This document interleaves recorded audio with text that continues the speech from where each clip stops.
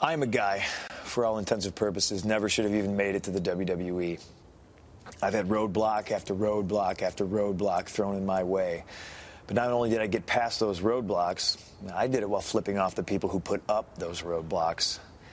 I feel I have a responsibility to the younger wrestlers on the roster, the ones who aren't signed yet, in the future of pro wrestling as a whole, to help make this place better and to change this place. I certainly can't change it by sitting on my couch in Chicago. My name is James Rowlands. In 2015, I teamed up with my friend Dan White to create the WNR podcast. Since then, we have been giving you everything that's happened on the WWE Network. Now, in 2018, not only are we live for the Big Four events and every NXT takeover, but we celebrate 20 years since the birth of the Attitude Era. Plus, every month we'll bring you 205 Live, collections, new content, W pay-per-views and latest news on the WWE Network. Until we've watched everything, we are with you, and we are the WNR.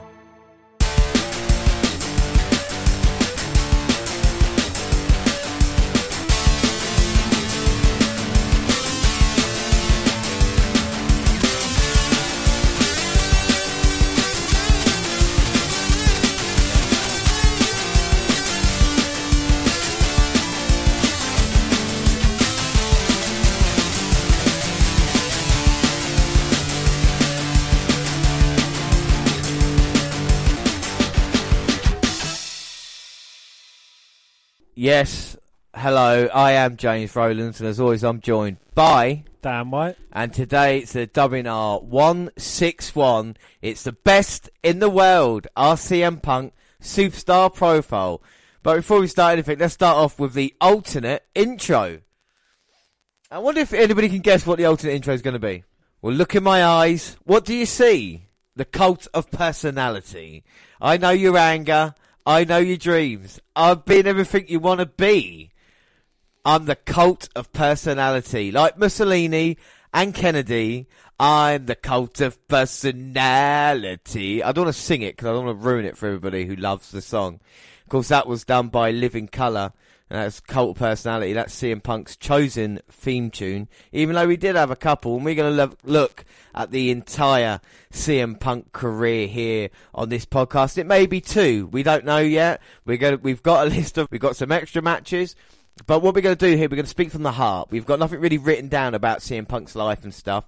We're going to take it from a couple of things. First off, this is a fantastic companion piece to Best in the World, the CM Punk DVD, which, if you go on the originals on WWE Network and go Beyond the Ring, Punk's documentary is on there. I suggest you watch that whilst you listen to us as well, and you can enjoy the matches. Now, every match that we're going to talk about will be on the WWE Network, apart from the first time ever, what we're going to do now. Because, like I said, I've been a CM Punk fan for a very long time. First off, Dan, what are your thoughts on CM Punk before I just take over all the talking on this one? Yeah, I think he's his own character. He brings a definite uniqueness into the wrestling business. I've enjoyed watching him. He's great at what he does, hence why his moniker is BITW. Yeah, and for me, he really is someone that I've been a huge fan of, dating back to when he first WWE debut. We'll get onto that, but even before then, because like I said, when I got into wrestling hard, and I used to read Power Slam and the magazines like this to find out about independent wrestlers, and CM Punk was one of those that definitely stood out among the pack. It was someone I could get behind as a character, and I was lucky enough. You found a receipt there for it. I found the receipt. You bought this DVD on the 20th of December 2008 at 4:30, and it cost you, bloody hell, that was expensive, 88 pence. £3.88 for the best of CM Punk, one of my favourite DVDs in my own DVD collection. And basically this is kind of an unofficial thing, and it's all these matches that have been put together on this disc. Now, we talk about CM Punk to begin with, and like I say, the best in the world kind of summed us up better than we can, because it's a sit-down interview with Punk. And basically, he talks about it. We see Punk at the start, talking about the kind of family problems that he had, and Dad had as well, wasn't it, Dan, you know? Yes, his dad was an alcoholic, and that's kind of been brought into some storylines in WWE as well. Yeah, it has, and Punk said at that point in time, you know, if he sees someone being that bad on it, then what's the point, you know? So he decided to go kind of straight edge and in that kind of direction. He also said he found he saw Roddy Piper. Maybe that was his first wrestling kind of memory that he had, and seeing the guy with the attitude who was the outcast, much like Punk, and he kind of accepted that straight edge society into his life. And as a kid, he started his own wrestling company after being kind of trained by Ace Steel, where they were kind of beating the local promotions that were going around. And then it gets to a point where it was going really well, and unfortunately, Punk's brother stole money for him and the company, so they couldn't go forward. And he still got, I would say, resentment towards his brother there over what the past is. You can see he struggles with his family. He says his blood family's never really been there, and it's kind of friends and other people that have. And he went to wrestling school, and he met Colt Cabana after 2 months, and they didn't like each other to begin with, but of course they began what would be a friendship, well, up until recently as well. But this Best of CM Punk one is kind of his independence before he came really massive. And what we're going to do, we just list first off the kind of matches that are on there, and the people that you might be surprised that he actually is facing, you know. CM Punk versus Vordell Walker. Now, people might not have heard of that. Was back in 2004. You've got AJ Styles versus Homicide. Yeah, and of course, Homicide was a big deal back in the independents as well. CM Punk versus Just Incredible. Of course, that was for the VIP heavyweight title. Yep, CM Punk versus Rain Man, again back in 2004. CM Punk versus Dan Maff as well. And CM Punk versus James Gibson. And James Gibson is, of course, Jamie Noble, who would have a run as Cruiserweight champion. And then you got some bonus matches as well, which I think is even better than the main kind of matches we have. Most definitely, yeah. You've got CM Punk versus Roderick Strong. Yeah, and Roderick Strong calls part of the NXT roster now. And CM Punk versus Bryan Danielson. Who's that? I've never heard of him. Yeah, that's Daniel Bryan. Oh, I see what they've done there. And, of course, I look back at CM Punk in IWA Mid-South. And IWA Mid-South was kind of his real breakout in wrestling. He kind of got the CM Punk character. We can see him. Look how young Punk is there. Look how unexperienced. 2001. Yeah, 2001 Punk was around. So, throws that question. Do you think if ECW or WCW were around, maybe they could have had people like CM Punk and Samoa Joe and Daniel Bryan, that kind of next generation? I think they could have survived, you know? Saying a girl's so fucking ugly she wears a hockey mask in public. This is 2001. Just look how confident he already is in his ability. Do you know what I mean? He's a very happy young man, like Punk was, wasn't he? He's an insane clown posse. That's Kennedy next to him now. Kennedy. It's against Chris Hero, as we talked about, or Cassius Ohno. This is a Pepsi plunge finisher he used to use. Fucking hell. Yeah, you can see why they didn't really allow it in WWE, can't you? A pedigree off the second rope. You can see it's in a church hall as well with a crucifix there. Even the ropes are look all saggy and shit. Oh no, look how bad the ring is. There's Colt Cabana there. He's got the microphone. This is brilliant. So Punk's got no mic in hand, opposite to the woman. She talks into it. He goes, "I'm not owning the microphone, you stupid bitch. You're all fucking idiots." Now Punk beating up Colt and Chris Hero. Look how empty them arenas are as well. Nice cork over the top by Hero. It is. It's like what we see in Sitting Bull and like local wrestling. Yeah. This is what they got now. Who'd have thought these three would have the careers that they had, even though might not be the top success, you know. Another match with Chris Hero and CM Punk. Now this is a match that is quite famous because it's TLC, but it's when Punk and Hero kind of really arrived in wrestling. It was like, oh, these guys can actually wrestle now, you know. It's like... So was this 2001, 2002? 2002, yeah. You see, look, if they had this style of wrestling in 2002, whatever promotion these guys would have gone to, it would have just elevated them. Yeah, I know, it's mental, isn't it? Just back Hurricane Ron to Chris Hero, out the ring, through a table. Tombstone pile driver on a woman for a table, off the side of the ring apron. A super Liger bomb backwards for a table, off the top rope. About 10 foot in the air, side Russian leg sweep through 2 or 3 tables. Yeah. Oh! Pepsi plunge on the ladder. Well, still not enough. Now, I think the thing is as well, look, he's been since 2000, been there a year, and already you can tell he's a kind of like leader of the locker room. He knows what he's saying. We've got Eddie Guerrero, who's just been released from WWE, and of course Rey Mysterio signed to WWE yet, without a mask on. Yeah. Triple threat match. Do you think the feud Mysterio and Punk would have? The years by. chemistry that they've got there. You know, we've seen Rey Mysterio, we've seen Eddie Guerrero, watching back through the years and that, but, you know, CM Punk just fits in. No, it's crazy, isn't it? The next generation, you know, this is why it's not just talk when it comes to Punk. He proved it, you know, in certain stages, and now against, like, say, talent of Mysterio and Eddie, he fits in with his bleached blonde hair. Hurricane Eddie throws him out, goes up for the frog splash. So that was the CM Punk DVD. What are your thoughts looking back at CM Punk's early life, Dan? It looks good. You know, you could tell he was a ready-made superstar. I mean, you know, why did it take, was it 7 years for WWE to actually sign this guy? Exactly. Why indeed? They kind of were a blood and guts promotion. They hit each other with frying pans and light tubes and thumbtacks and like all that stuff. And myself and Cabana and Suicide Kid, and I met Chris Hero. We were the wrestlers. Punk is a technician in there. A lot of people hear that name, CM Punk, and they have a hard time imagining a scientifically gifted wrestler. But the reality is, that's just what CM Punk is. Punk sort of wrestled circles around him right there, folks. Let's face it. We were doing all the emulating of Eddie Guerrero and Dean Malenko we could. IWA! What? Give it up for yourselves, because there's no place I wrestle that gives me an ovation like you folks do. I love coming here each and every week. Give yourselves a hand. Come on. Show some IWA pride. Not the kind of promo we just saw on the DVD, is it? Nah. This is a straight edge promo. So they've got his ex-girlfriend there talking about him. She looks fucking ugly. Lita's an ex-girlfriend as well. Is she? Yeah. She came up with a whole straight edge gimmick for Punk to actually use as the heel in wrestling. We see Punk and Chris Hero talking about that match that we've just saw on the DVD, February 9th, 2002. I enjoyed wrestling Chris Hero. Chris Hero liked wrestling me, and it was just one of those things. We had a chemistry. This quite possibly could be the most significant feud in IWA history. We didn't really have to communicate verbally at all. It was just, I knew what he did, he knew what I did, and it just worked. Last night in the barn, and Hero and I were doing a tables, ladders, and chairs match. They know each other like the back of their hands. And my idea was, I literally wanted to bring the whole barn down.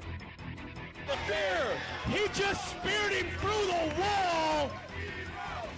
I know this is our last night in the building, guys, but I didn't know we were going to tear the thing down.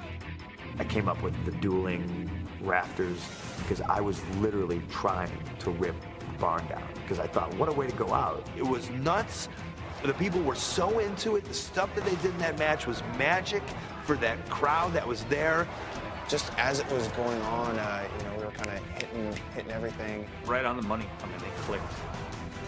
They're personifying what wrestling is all about right here, what kind of heart it takes. They are tearing each other to shreds over that title.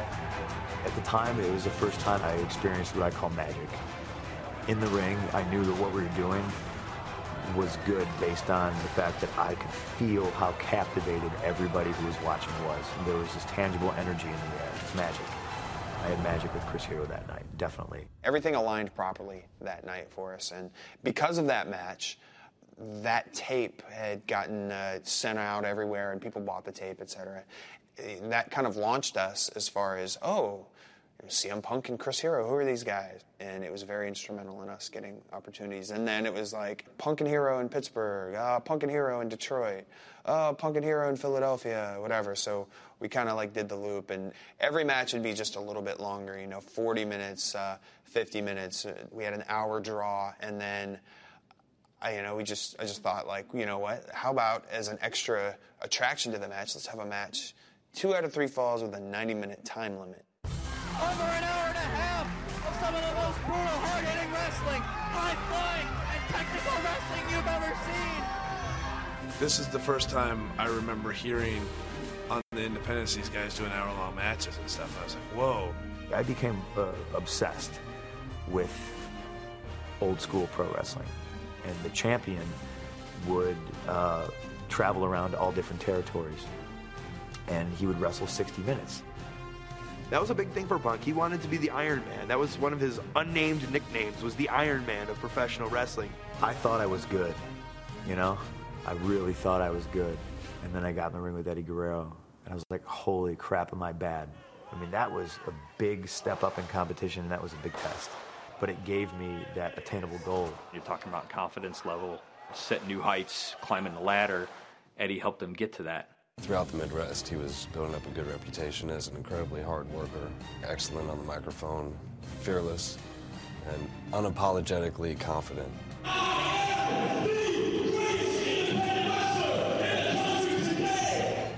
I didn't like him, but I respected him.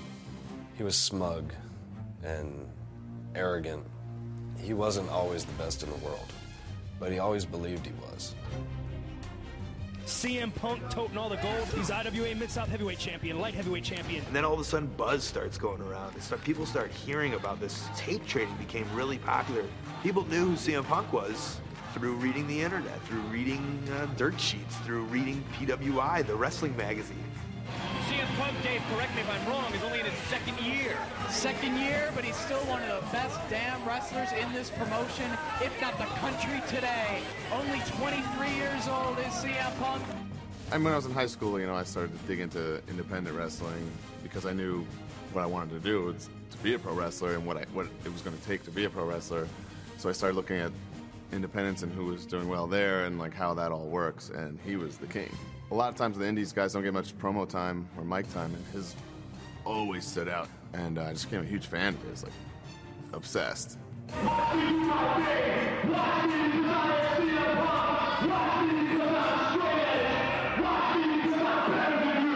I'm like a fan of indie wrestling. I've watched all kinds of wrestling, Japanese wrestling, lucha, American wrestling, and he was making waves.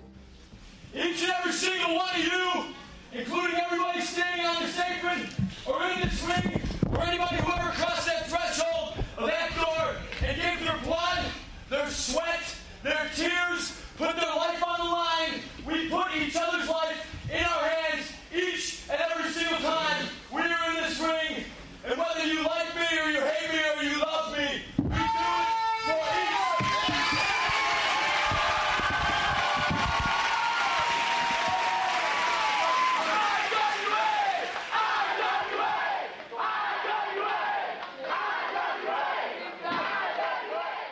That's all you need sometimes, is that belief that you are the best in the world. There's nothing wrong with that. I don't know why people have a go at him for wanting to be the best. There is nothing wrong with wanting to be a champion and wanting to be number one. The problem is the people that want to just do nothing and be carried by other people.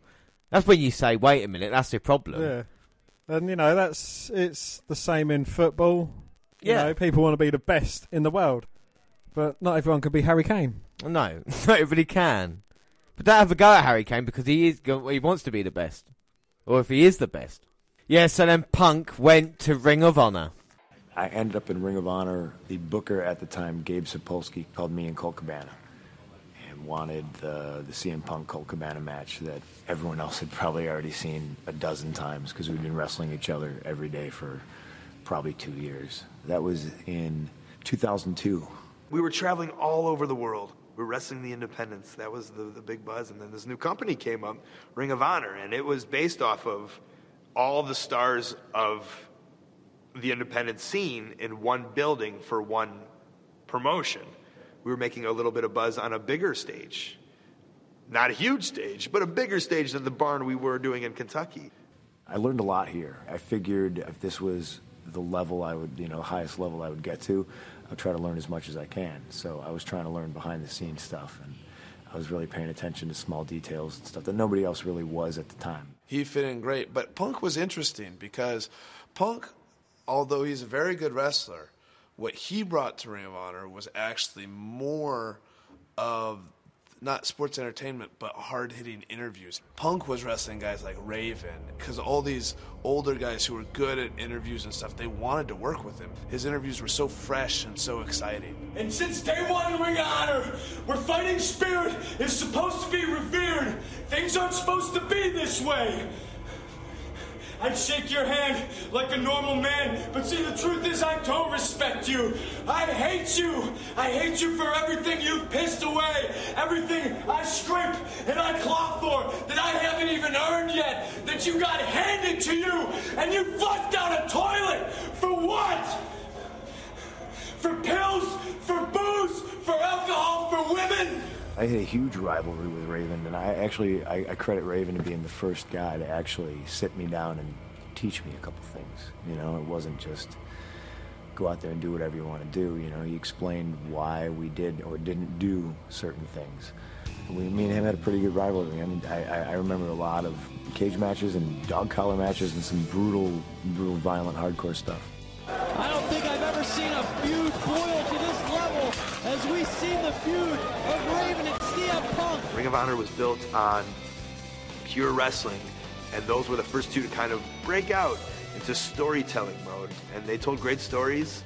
This is definitely one of the top feuds in Ring of Honor history, if not the top feud. They did, I think, great business for Ring of Honor. By 2004, all of a sudden, Punk is a major player. And he had these series of matches with Samoa Joe where they did a 1 hour match. And then we just had a chemistry.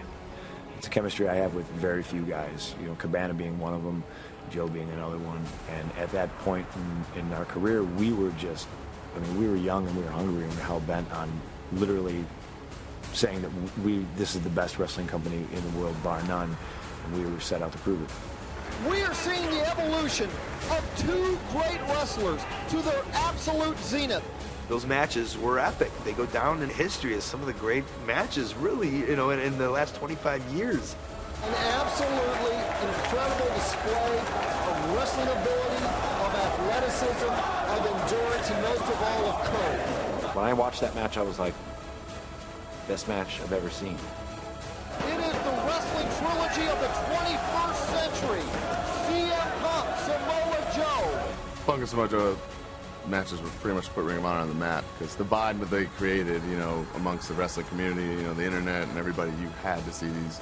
CM Punk, in a lot of ways, even above the title, has been the face of Ring of Honor. So after the feud with Raven, he'd go on to have a run of matches against Samoa Joe. Incredible stuff. I have got them, but they're very long. So you had a chemistry with Joe. Imagine what it could be like now. You know. My mindset during these matches with Joe, I was happy where I was. You got to understand, at the time, I was training guys Monday and Tuesday. Wednesday, I was wrestling in Nashville. Thursday, I was training guys. And then Friday, Saturday, and Sunday, I was on the road wrestling. And Ring of Honor was 100% my priority. I was making a very comfortable living, and that was always my goal. So I wasn't trying to go anywhere else. You know, it wasn't until a few months later when, you know, I felt like I did everything. I conquered everything. I told all my stories that I get very bored, and I'm goal-oriented. So once I do one thing, I need to move to the next level. The only other place that I'd never, ever been was WWE. I remember I walked in here one day, I knocked on Gabe's office, and he looked up, and I just had this look on my face, and he just looked right at me, and he said, "You signed, didn't you?"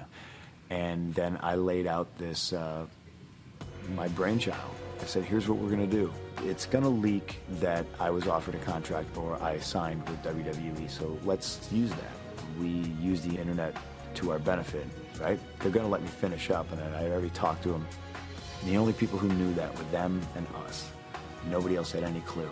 Once the news broke that I signed, it was, oh, so the next show is CM Punk's last show. And everyone came out to say goodbye to CM Punk.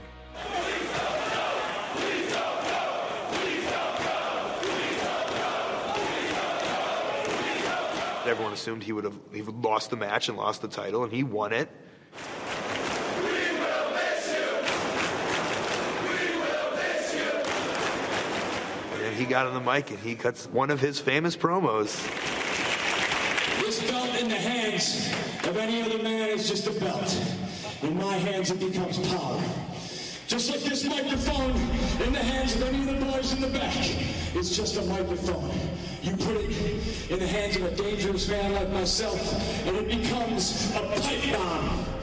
Well, I was there alive again in Jersey when he won the title, And then to swerve him at the end, like, what a prick. Like, only he could pull that off, and it was unbelievable. I am the devil himself, and all of you stupid, mindless people fall for it. Some of the funnest times of my career, man, just being able to manipulate people, you know.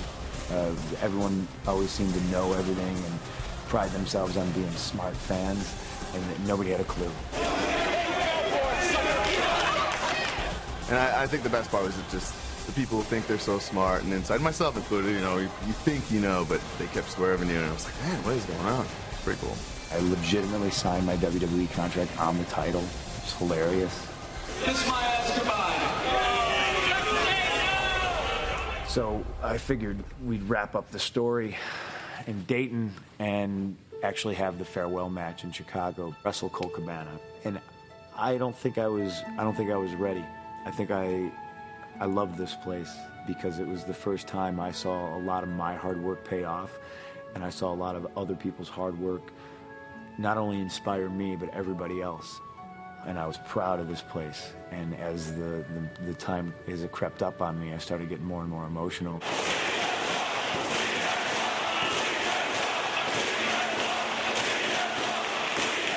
That last night was a pretty emotional night, not just for me, I mean for everybody. And I got to admit, I'm tearing up right now. There's not a dry eye in the house. I mean, people in the crowd, or grown men in the crowd, are crying, you know, and you're wrestling your best friend. It was a fun match. It was what we had been doing, probably over 200, 300 matches together or against each other in that time. And now he was moving on to a different chapter in his life. And to have that match in front of that crowd, and it got emotional at the end, and it was special. It was a great way to cap off the end of the Summer of Punk and watch him go into his new chapter in his new life. So, yeah, CM Punk saying that when he's achieved everything he wanted to, he gets bored and has to move on. I think that's very important looking back on it and his kind of attitude that he has now with it. But it's all kind of ended up with his farewell match in Ring of Honor, and it was CM Punk.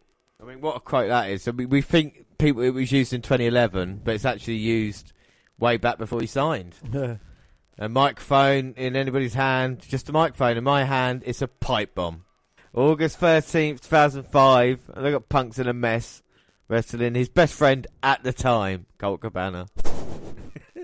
So that was the summer of Punk. And then he signed with WWE. What could go wrong? When I got shipped off to OVW, trying to be as big as I could, because I figured I was coming to the land of giants. At one point, he was like 240, and he was just like, I got to get big. That's what they want. They want big guys, so I got to get big. And then he was this big balloon of a wrestler, and it's like, well, that's not your frame. A ton of food and a whole bunch of heavy weights. And I was sent to Louisville, Kentucky, and I really didn't want to be there. So the situation was kind of like dark cloud and negative. I first met CM Punk when he walked into the doors of OVW in Louisville, Kentucky. He walked in with a real chip on his shoulder, and he was pissed beyond belief that he had been relegated to the developmental area. Punk was the top guy for Ring of Honor, which at the time was run by my protege, Gabe Sapolsky. And Gabe would always get on the phone and tell me, this guy has it all. This guy is so brilliant. This guy is so talented. So when Punk was signed by WWE, I was salivating at the opportunity to work with him, but I figured there's no way he's coming to OVW. This guy's going to be on top on Raw, no time flat. And nobody in WWE knew what to do with him because nobody ever really understood what they had. They just signed a guy that had some buzz. CM Punk's got all the tools. He's a former Ring of Honor pure champion. What made CM Punk the top guy at OVW at the time, he was respected by everybody. When he starts talking about wrestling and how to help you or bad things and good things about your work in the ring, you listen. Because people want to know how to get better. And if you can explain to them and elaborate to them how to get better, then people want to be around you. And if you're in the ring and you can make someone look better than they really are, people want to work with you. and everybody wanted to work with CM Punk. Talk about a young man who has walked in here and made a name for himself. I'm talking about Punk. Some of these people hate him, some of these people love him, but every one of them has to respect what he's done here at OVW. I actually got scolded several times when I was in OVW for writing, why isn't anybody from Raw SmackDown drafting this guy immediately? When Paul Heyman was down, kind of really taking the kids along and tutoring them down in OVW, we all heard a lot about CM Punk and what Paul Heyman was doing with him with a very high success rate. Of course, when Paul tells you this, you take it with a grain of salt because Paul is very good at embellishing and promoting. And I'm not knocking Paul for that. That's Paul. You got a main eventer on your hands down here. I'm having the time of my life working with him, but hello? Would somebody like to put this guy on television? And I would get memos saying he doesn't even belong on OVW television. Paul thought that he was the next Stone Cold, or the next big star, I should say. And I think that hurt CM Punk quite a bit, to tell you the truth. First of all, Paul never, ever wants to go with the flow. He always wants to go against the grain. So knowing Paul, is he taking somebody that's average, and he's thinking in his mind that he's going to make him better than average, and is this more about Paul than it is CM Punk? And obviously it turned out that that was not the case. CM Punk always had that special something that you knew he was going to be good. You cannot stop my legacy. You don't have the fire inside that I have. He's the type that if he's not good at something, or even if he's just okay at it, that's not good enough. He wants to be the best in the world. And he wanted to know everything there is to do in the WWE as well as the wrestling business in general. Every week, I gave all the talent in OVW the opportunity to come by, sit down, and talk about the show with me. First guy in the door every single week, CM Punk. Last guy out the door every single Tuesday night, CM Punk. The chance I got to work with Paul Heyman was amazing. And since I figured at that time, and I was told at that time, that I was never to be called up to television, I was going to make my time in OVW worth it. I would help write television with Paul every Tuesday night when he flew in. I would stay late Wednesday night and learn how to edit the show with Danny Davis and Paul Heyman. Paul taught me how to time out a TV show, a skill that dare I say nobody on the side of the camera I'm on knows how to do. He wanted it. He had the ambition. Question after question after question after question after question, and he's just absorbing this knowledge. They taught me a lot, not just inside, but outside the ring. Because I figured, I'm here, I might as well learn. While everyone else was out partying or, trying to sleep, I was awake for 6 months, just 6 months straight.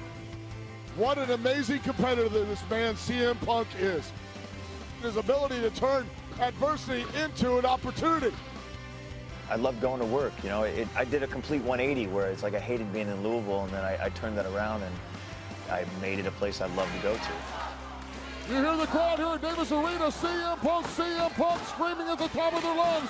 The only reason I wasn't messed with or given a new name or told to wear new gear or repackaged as something I'm not is Paul Heyman.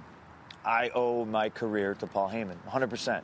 Everything I did prior to WWE, I would say, I couldn't have done it without me. And as weird as that sounds, yes, there was promoters who booked me and friends who helped me along the way, but CM Punk was always my vision and predominantly 100% me. And then when I got to OVW, he helped me navigate the landmines, and when ECW got rebooted under Paul Heyman, I was under his umbrella, and he would not have me called up under any other name, and he was telling all these people that I saw say, he's never going to be on Raw, he's never going to be on SmackDown, we're never going to call him up. We're going to keep him in OVW and then eventually get rid of him. And then Paul was like, well, we're doing this ECW thing. Give him to me. Let me have him, and I'll show all of you. So, yeah, we just heard there about CM Punk's OVW time being 6 months there, and thanks to Paul Heyman basically saving him in WWE and then being called up to ECW. And that's going to be our first match. His first ever match in WWE was on the ECW brand, and it was against Just Incredible. Bloody fuck you, bitch. So CM Punk debuts next, and I mean, he ran independent wrestling for so long. I mean, I'll see what response to Hardcore in the Hammerstein Ballroom, is it? Here comes young Punk. Who would have thought? Best in the world, eh? The commentators say how weird it is that a guy doesn't do drugs in ECW. I mean, make a point, but you see a lot of CM Punk signs, though. I paid to see CM Punk. Of course, he's got his tattoos, but of course, like I say, with his trunks, very basic. He adds to his tattoos as well as he goes along. Chester's not done at that point. And a huge CM Punk chant, that started from day one. Colin over tight with Just Incredible. It's incredible what impact CM Punk has had in wrestling. We consider a guy who left over 4 years ago still gets chants in the arena. There's not many guys that still could do that, to be fair. No. So this would have been, back if it would happen a few years later, it would have been NXT. Yeah. And then Punk in NXT would have been the whole fucking thing as well, Well, you got to remember how much of a game changer Punk is when you even look at the wrestlers and what they were like. And even the independent wrestlers were kind of shunned upon because they couldn't work the WWE style, And Punk opened up a lot of doors. And don't get me wrong, Daniel Bryan helped kick it open as well. But it's those two guys, I feel. And they would have done it with NXT. But even if you look at this, Dan, go back previous years as well. If Punk and Bryan, if ECW was in 2002, 2003, that's the talent we would have had then, the original ECW. So I think that's an interesting thing if you look at either or side. But I think no matter where you come from, Punk, I think would have been quite a success. Well, he tried a springboard there, and it wasn't successful. Just Incredible threw him into the ring, goes for a cover, and Paul Heyman's brother only counts to two. And Taz saying he's a different looking athlete. Don't see many of this. Punk rolls behind. Huge CM Punk chance as he hits a kick, but he lowers his head. Oh, Just Incredible catching with a suplex. Hits a second, looking for a trivecta. Turns it up, belly to belly overhead. Nice Northern Lights by Credible, but Punk gets his shoulder up at two. Just Incredible there. With a nice chop Irish whip to Punk across the corner. Takes his leg, rolls through with a half Boston. And CM Punk won't tap out on his debut, surely. Don't call me Shirley, but he looks to be struggling and in a bit of pain. Do you know what that X on the back of his hand means? What's the X on the back of his hand mean, Dan? Well, it's a symbol from when you used to go to club under 18s or under 21s, as it was in America, weren't allowed drink. So that's kind of a sign that, you don't want no drink. Wow. It's a shame Just Incredible doesn't have it. Maybe that would have stopped a lot of addiction problems here for him. And I can't quite explain the back fingernails, though. That's just a different one to me. Well, there's a lot of kind of, not the goth movement, but the kind of, like you said, the punk movement as it was. And it was trying to just kind of be against the kind of what the public... Anti-establishment. Exactly that, yeah. Which I think Punk always was. Now he's on the apron. He's fighting off Just Incredible. Beautiful clothesline in. Can't get the job done, though. Oh, no. Only getting a 2 count. And it's thanks to Paul Heyman. He wasn't repackaged anyway. It was the CM Punk character that he wanted. Just imagine he could have been like Kevin Thorne or something like that. Like a vampire coming in. Fucking hell. I know. Imagine how bad that would have been. And he says it's thanks to Heyman. Especially his early years. He would never got the opportunity. Even though it did hurt him. I talk about hurt and combination by Punk. That was a lovely combination. Left slap, right slap, backhand slap, knee.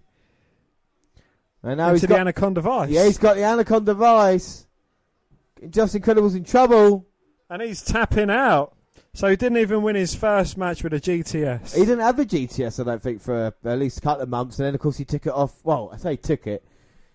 Yeah, he took the move from Kenta, who is Hideo Itami now. Because you know what Punk's finisher was on the independent circuit? What? It was a Pepsi plunge, which was a pedigree from the top rope. And obviously... Triple H wouldn't have had that. Triple H wouldn't allow it. And yeah, beat it's quite a dangerous move anyway. So then he wanted what to use. The Anaconda Vice for submission. Like I said, the GTS then came into it. But like you say, and people who are learning about any wrestler, it's never themselves from day one. You know, us looking back 20 years at Jericho and these other guys, It's always the evolution of the character and what you pick up from. So you're never to finish the article from day one. The Punk we saw here, the Punk from Survivor Series 2007, it would be a gradual thing, you know.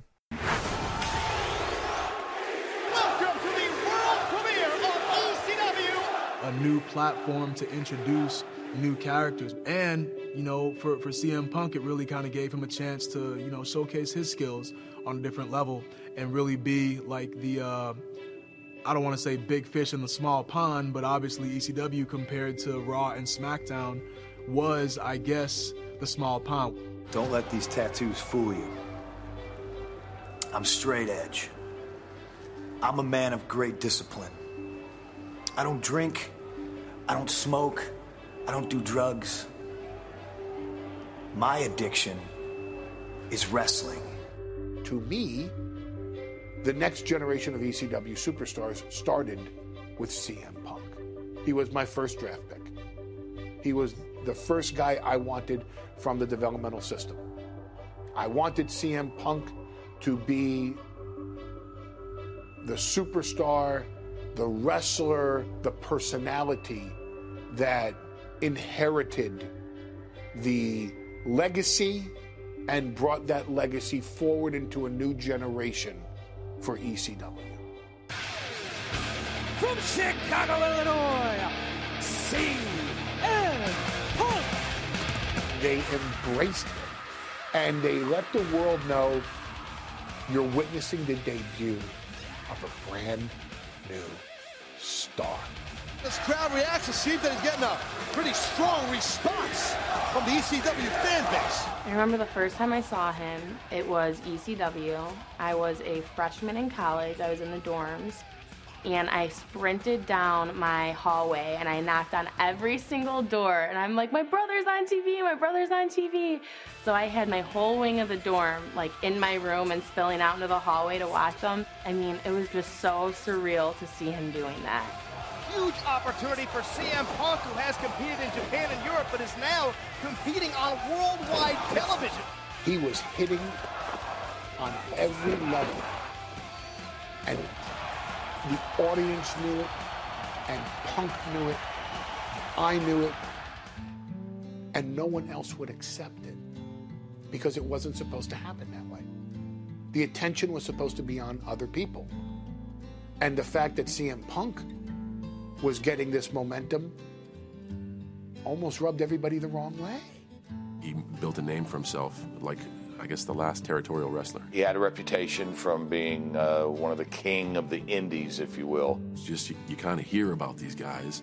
The stories become bigger and more overwhelming, and, you know, you're always a critic. So when you finally see the product, it never lives up to the hype, and that's not a dig at him. That's just like, oh, you gotta see this. It's the greatest. It's the newest thing. And then when you see it, you're like, eh. And it wasn't that he wasn't good or wasn't polished. He is. But when you come in with the legend of John Henry's hammer, and you can't live up to that. So immediately, I became like, who's this guy? That's it. No one got CM Punk. He was different. He was unique, and they didn't get him. You look at the dude and think, oh, this is the guy that's going to go park our cars, or this is the guy that's going to steal our car, one of the two. But when he puts his gear on, he just transforms, man. He just becomes somebody else. My goal was to just show everybody that I was the real deal, you know, and to me, my hard work would outshine everything, and I would bust my ass just like I did in OVW, just like I did in Ring of Honor, and just like I did everywhere else I'd been. And eventually, you know, hard work, perseverance pays off, and cream rises to the top. If you would have asked me, can he be a star in the WWE, I would have said yes. Can he be the face of the WWE? I was like, there's no way. He's not that he doesn't have the ability. He's not what they're looking for. CM Punk is not, and was not at that time, the typical WWE prototype, what we usually look for in our superstars, from a size, stature, the way CM Punk looked, you know, with the tattoos and the kind of scruffy look, which, of course, didn't bother me. But I would say that there were some higher up in the organization that would say, that's not my poster boy for this company. And that hindered his growth as far as from a company standpoint, but it never hindered his heart. Probably in the long run, best thing that ever happened to him. Paul was always very high on CM Punk. Now, there were some in talent relations at that time that had actually contemplated cutting Punk, that Punk was on a endangered species list, and we don't see some improvement, or if he doesn't do things differently, that he might be on the list of thanks for coming and best of luck on your future endeavors. Heyman always fought for Punk because Paul felt that this guy had something special. My experience in ECW, I think for the first 6 months was awesome, but I had Paul Heyman there. I had Paul Heyman holding my hand, walking me through the minefield, and then I think it was December 4th, Paul Heyman, quit or got fired, depending on who you talk to. And from then on, it was a full-on, okay, this isn't going to last very much longer mode, but it didn't stop me from working hard. Sean and I had talked about it. He was a guy that we thought had a lot of potential, and Punk kind of always had that, I think, a little bit of the attitude that was missing from a lot of guys. And I don't mean attitude in bad attitude or anything else. I just mean in the, hey, I'm going to go do this, whether you want me to do it or not. Like, I'm going to go take this. This is mine to take. There is no doubt about it. CM Punk is relentless. CM Punk earned this championship opportunity. John Morrison, the champion. A very focused, a very driven athlete is the challenger, is CM Punk. Once again, it was one of those things where they looked at John, they looked right through me, and they said, John's our guy. He's going to be the man. Awesome. This guy's got everything you need to be a star. And I love Morrison to death, but he wasn't ready at that time. I'm not saying I was. I wasn't the perfect choice by any means, but I thought I was way more ready than he was. And then me and him proceeded to have some of the worst garbage, if you even call them matches, on pay-per-views. I think we had 3 pay-per-views straight where it was just, we were the victim of time constraints and just about anything else, and both of us being young and stupid and trying to cram 15 minutes of stuff in 5 minutes, and the matches weren't good. They weren't good at all. My last shot at John Morrison and the ECW title was in Cincinnati, and I remember it extremely well because it's still, to this day, I think it's one of my best matches ever. For whatever reason, me and him just clicked that night. And it was one of those things where we just went out there, and I don't like to use the word, it was magical, but during the match, I was feeling it like, okay, we got something here. And I eventually beat him with the GTS, and the rest, they say, is history. CM Punk's long journey to the ECW Championship has come to fruition. And I won that title, and I grabbed onto it, and I remember thinking immediately, because the paranoia and everything, well, this isn't going to last long, this is as good as it's going to get. All right, I win. So we get to our second match, and like CM Punk says, it's one of his early favourites, and it is for the ECW title. It's ECW episode 65, September 4th, 2007, CM Punk versus John Morrison. Yeah, and after a few what he'd call garbage matches, if you can call them, due to time constraints and trying to fit 15 minutes worth of match into 5 minutes, they weren't great. But on this certain night, they just clicked, and he doesn't like to use the word, but it was magical. Exactly. So let's watch this magical match here on ECW. We see Joe Styles and Taz on the commentary and talk about the rivalry between Morrison and CM Punk. So this is Punk's last chance at the ECW Championship. It comes out here to a very positive response.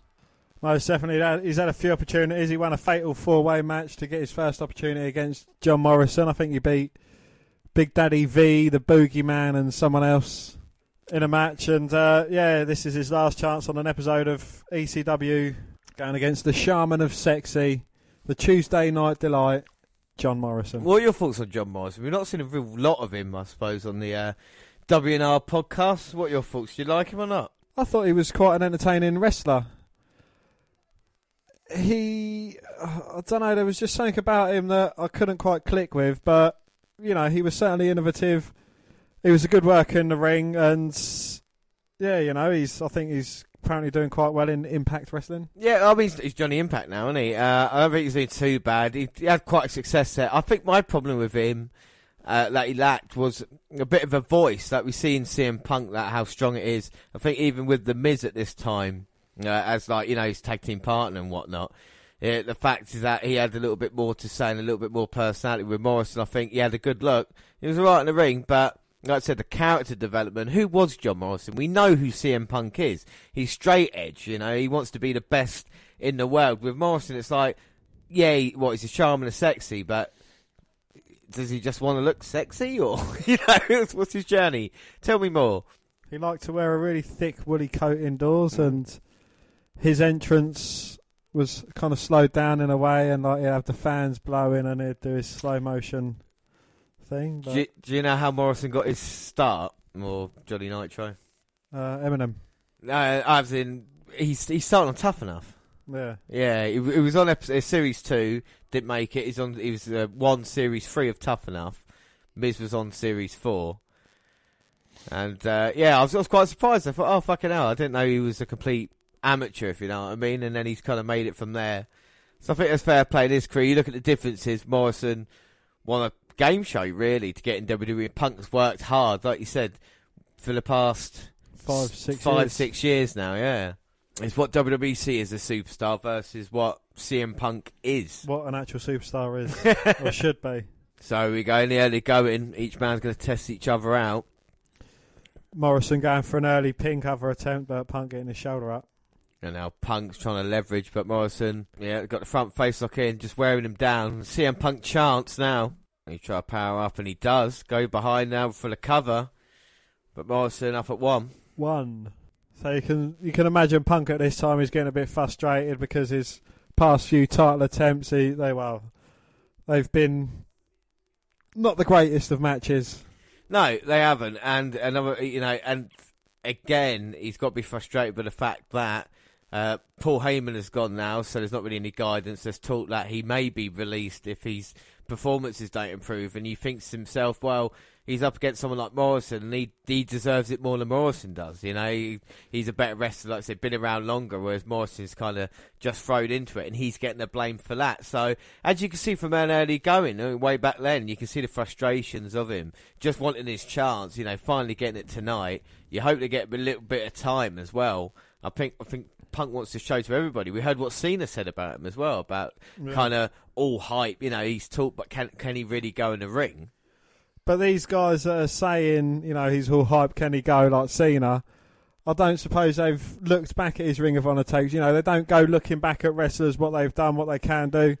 They're just judging him by what they've seen from possibly ECW matches. Yeah, and this is the thing. They say once you get to WWE, that's where you start from. You know, we don't look back, and that's why even now with people like, I suppose Samoa Joe went down to NXT and people like that to prove themselves in a weird way, even though we know what everybody's become. I think the only guy really that didn't do that was AJ Styles. You look at how successful he's been in the WWE since being there. He didn't have to prove himself in that way. So sometimes it works, sometimes it doesn't. But with Punk, like I said, it's always been a struggle. But wherever he's gone, whether it be IWA where he started out and became a star there, Ring of Honor, OVW, or now ECW, he says the cream rises to the top. And at this moment in time, it's true, you know, and it's there to be seen if he can go to Raw and or SmackDown and have any success. I think he'll have enough of the wrestling there between the two. Punk with just a huge kick. Takes Morrison down, now grabs the arm and another kick. And a huge chop to the chest. Referee Scott Armstrong checking on him. Big Irish whip. Sending Morrison back first into the top. Now Punk looking for a suplex. Nice for the float over, going for the cover, but Morrison again get the shoulder out. At 1. You can see where, you know, Punk's taken inspiration from Eddie Guerrero, like he was saying. Dean Malenko, he's definitely a technician and a worker. He was saying, Paul Heyman was saying, if they're having meetings, Punk was first in the door, last one out to leave. He'd go and, you know, learn things that maybe potentially other wrestlers didn't feel they needed to learn, but it could have helped them in their careers. Yeah, exactly. I completely agree. As Morrison, he's trying to sunset flip Punk on the outside. Oh, yeah. Punk was on the edge of the ring apron. Morrison sunset flipped over, looking to powerbomb him. Punk catching him with a kick and then like a springboard crossbody. Yeah, beautiful acai moonsault there by CM Punk. But like I say, it's the little things that they learn, different techniques. Morrison's been taught the WWE way, you know, through that system, whereas Punk's gone out there and picked up from other wrestlers. Like I said, people like Raven that he's learnt stuff from, Eddie Guerrero, Rey Mysterio, even people in Ring of Honor, like Samoa Joe and Daniel Bryan, all bring different things to the table. I think, like you say, for me, there's not that many bad CM Punk matches, and I think the bad matches that they are, I think he admits to them as well, you know. There's something entertaining and something fluid about Punk. And like I say, it is a next generation kind of Guerrero, Malenko, Jericho, that kind of line. And it's interesting to see who steps up to that kind of next generation afterwards as well. But he was doing things in 2001 that you wouldn't go on to see until, well, you know, 2007, 2008. So he was like 6-7 years ahead of his game. Yeah. But I think the thing about that is the injuries as well that Punk sustained. And like been beaten up when you take that many risks that early on. We've seen it with other wrestlers, the TLC guys. You know how much the injuries can actually. Jeff Hardy's still going. Yeah, he's suffering from another injury, you know, like a pinched nerve or something like that. So it's amazing he's still walking, and he's the one who took probably the most risks out of everybody. Morrison's got Punk hanging over the edge of the apron though, kicks him in the chest. So I don't think I don't think he's too bad, you know. Like I say, in that Tough Enough, he was doing stuff that no one else could do. You know, that kind of athletic, you know, flips and shooting star and stuff well, like that. that. You got the Starship Pain, which is quite a good finisher. Like I say, his look and the way he wrestles is good, but it's just that kind of next, isn't it, thing? And it always been compared to being the next Shawn Michaels. We'll be the first John Morrison. Show us what you're about, you know? Yeah. There was only one CM Punk. This is why... You look at the superstars we've looked at in Superstar Pro, like Kurt Angle, Shawn Michaels, Randy Orton. They're the first ones of those, aren't they? You know, there's not anybody else you could say, oh yeah, that's you can get confused with them. Morrison Irish whip Punk. Punk came out with some steam, but Morrison caught him, hit him with a backbreaker, tried a net breaker, but Punk rolled him up. Oh, and a lovely knee to the jaw from Morrison. Oh, he escaped that and took Punk down, goes for the cover, but Punk managing to kick out. Oh. Ooh. So I was reacting to the match. And now the forearms for Morrison with the heads and the body. And I tell you what I like now, and maybe it's like we try, is kind of having more analysis on the match beforehand. You know what I mean? When Punk's talking about what happened to it, or what the match was like during it, then watching it back, you kind of look at it differently, didn't you? It's like having a director's commentary or something like that, even in a way. That would be a good idea for things to do. Yeah. You can see these guys gelling. They've had a few matches before in the past, so you know it's kind of coming together. And I think one thing's important, and we've seen it in NXT and 205 Live, is time. Getting enough time to tell a story. As Morrison is wearing Punk down, Punk fighting back now, but his long hair gets in the way. That's his downfall. But then, you know, they're both on an even playing field. John Morrison's hair's just as long as CM Punk's. I think a little bit shinier as well. Morrison looks a little bit cleaner. No offence to Punk. Like I say, I'm a Punk fan. But that's the Punk way, though. Yeah. He doesn't care anyway, and he catches Morrison on the top. Well, John Morrison, one might argue he's absolute. Oh, superplex there. That word is barred from the book. No, you're barred from I'm barred. He is then. I would agree with you there with Morrison. I wholeheartedly agree. He's, like I said, his body, damn. Do you know what I mean? Like, I would love... When I look in the mirror, I see that looking back at me. Punk man making a comeback, taking Morrison down a couple of times, and now a clothesline. Irish ripping a calf kick. Crowd getting excited. A Punk for the cover. But Morrison managing to get his shoulder up at 2. So you're more of a James Ellsworth and I'm a Daniel Bryan. So, you know. James Ellsworth. There's a James Storm. I don't know. There's all shit Jameses. James E. Cornette. Punk with the Irish whip to Morrison, and now the big knee in the corner. The signature, if you were. Can he follow up with the Bulldog? Hits the Bulldog on Morrison. Goes for a cover. 1, 2. Oh. But Morrison managing to kick out. Punk now getting frustrated. What's he going to do? Maybe Morrison's got his number. He's beaten him 3 times on paper. Maybe falls the charm in this one. Punk's got the Chicago-made trunks on as well. He hits Morrison with a knee. Going to go for the Tiger Bomb. No, Morrison backs him up into the corner. And now responds himself with a beautiful Pele kick. Right on the button. And Morrison pulls Punk into the middle of the ring. I don't think he's going to try and pin him. Maybe he's going to go up for that Starship Pain. Spirit leg corkscrew moonsault. Hits it. Goes for the cover. 1, 2. Oh, but Punk just managing to kick out. And Morrison can't believe Punk got the shoulder up now. And now he's going to go for the spin around. Punk picks him up. GTS. No, Morrison fights out. Rolls Punk up. 1, 2. He's got the trunks as well. And the ropes. He's got the rope, but Scott Anderson catches him. And a great decision there. Roll up by Punk. 1, 2. Oh. Again, Morrison just managing to kick out. And now Punk with this step up enziguri. The fans are on their feet. They're absolutely loving this. And these 2 young guns going at it. Morrison's back up in the corner. For the top prize on ECW, nonetheless. Oh, bam. Morrison dodges. Punk ducks the springboard enziguri. And now Punk's got Morrison up. GTS. Bang. Nap time for Morrison. 1, 2, 3. Yeah. And the crowd love it. And CM Punk wins his first championship in WWE, the ECW title. It's basically the equivalent of being the NXT champion now. Yeah, basically, yeah. I mean, what did you think of that match? I thought it was a bloody good match, yeah. You know, these 2 guys definitely gelled, told a great story. You know, it was a very even match. Yeah, exactly. And what Punk says about the chemistry happening, it's vital in wrestling, and you can see it there as well. Everything gelled that night, and the fans were so into it. They play a vital role, I think, in there. And it shows kind of Punk's popularity. Like, when he wins, he gets that kind of crowd reaction as well. People rooting for CM, and rightfully so. A great show there between Morrison and our man. First got called up, obviously, it was, to me, just a matter of time before I got released, and it seemed to be everybody's feeling towards the subject of CM Punk, you know. Oh, he's an indie guy, he's just going to get released, so, you know, and I got my 1 WrestleMania under my belt, and I kept reaching these goals where I would tell myself, like, well, okay, you know, if I get fired tomorrow, you know, at least I did this, or at least I experienced that. So going into that WrestleMania and winning the Money in the Bank, it was, you know, to me, it was like, okay, maybe this is the start of something.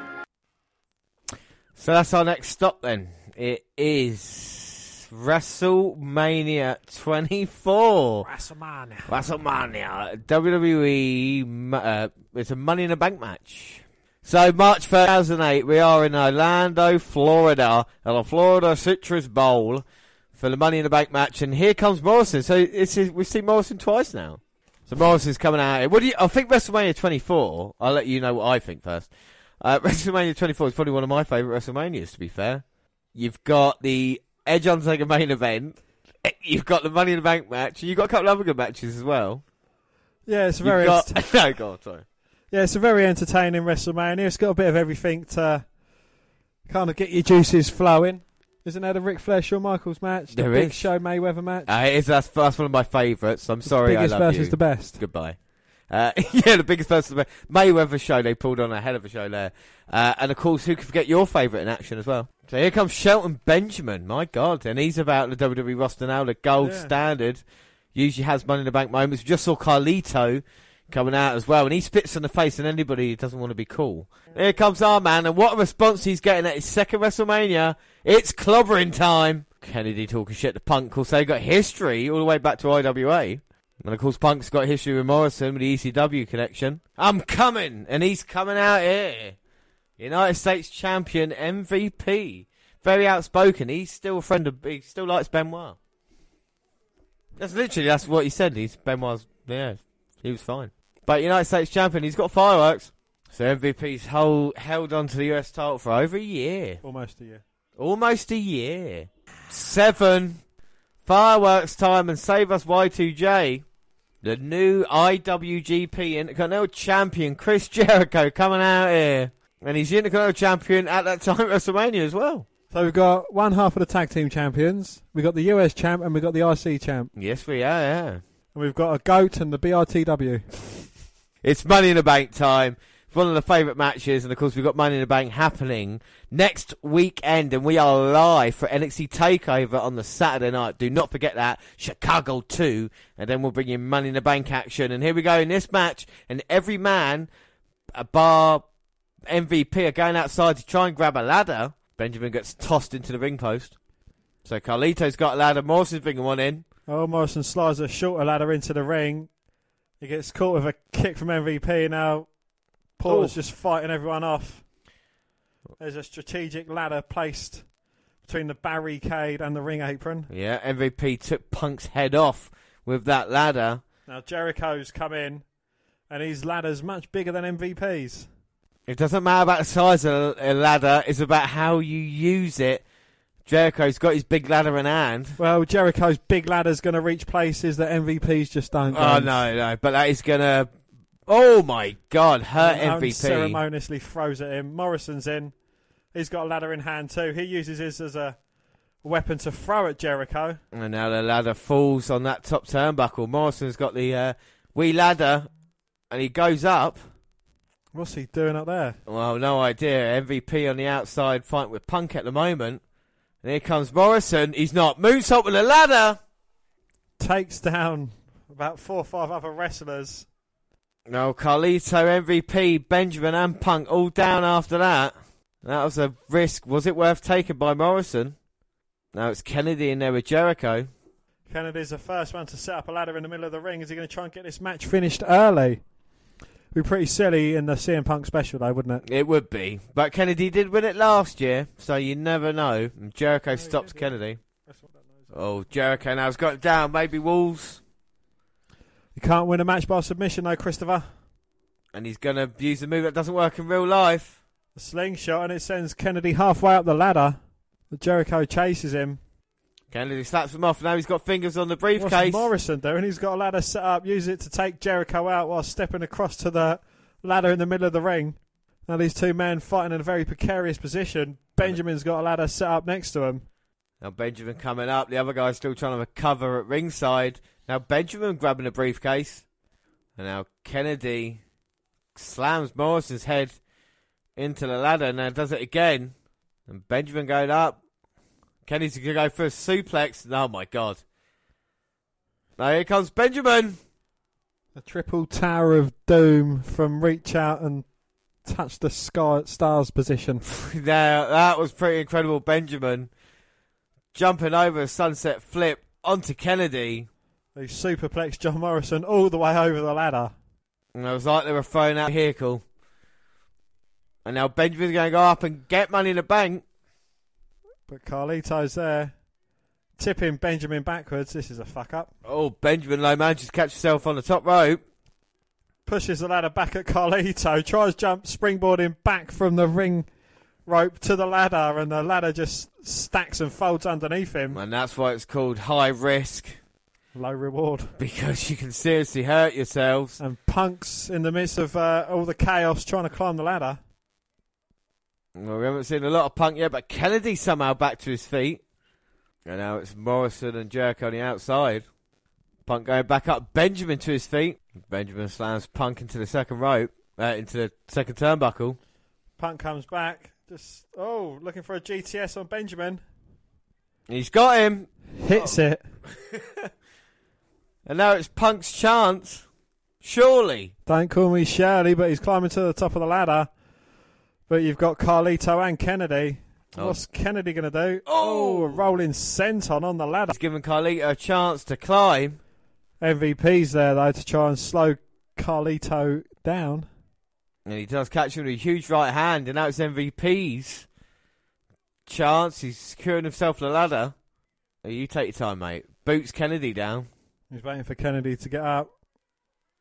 Oh, looking for the Yakuza kick in the corner onto Carlito, who moves out the way. Ooh. Leaving MVP stranded, leg over the top rope, and takes out his other leg with a ladder. Jericho waiting for his spot to get back into this match. And now Carlito must be the slowest climber of a ladder. He's going to go reach it. No, Benjamin's stopping him. Well, Benjamin looking for a super kick, gets caught by Carlito, hits him with the Inseguri after Carlito span him round. Now it's Benjamin's turn. It's the gold standard's chance to reach the brass ring. Kennedy is up.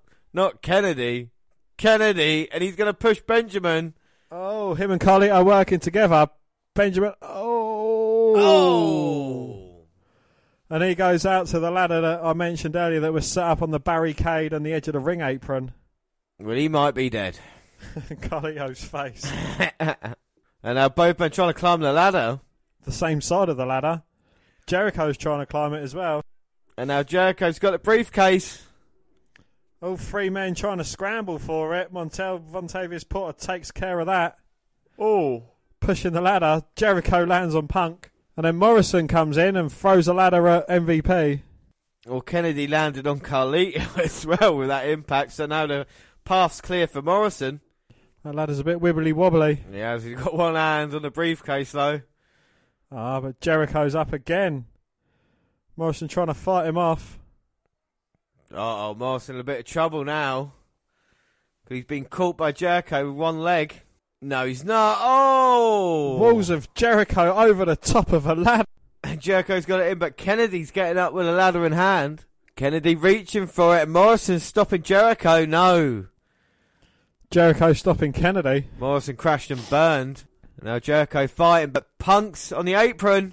He springboards onto the other side of Kennedy's ladder. Carlito springboards onto the other side of Jericho's ladder. Now four men fighting. And a face buster from Kennedy to Punk sends them two off the ladder. And Jericho's got the briefcase, but Carlito's still up. And Carlito's got Jericho. What's he got in store? Oh, fucking hell, no. Backstabber. I think that fucks up Carlito's wrist, doesn't it? Oh, my God. Just fucked up Jericho's back. Everyone's down apart from MVP. This match is his to lose. Well, the crowd don't like it, but he's going to take the opportunity now.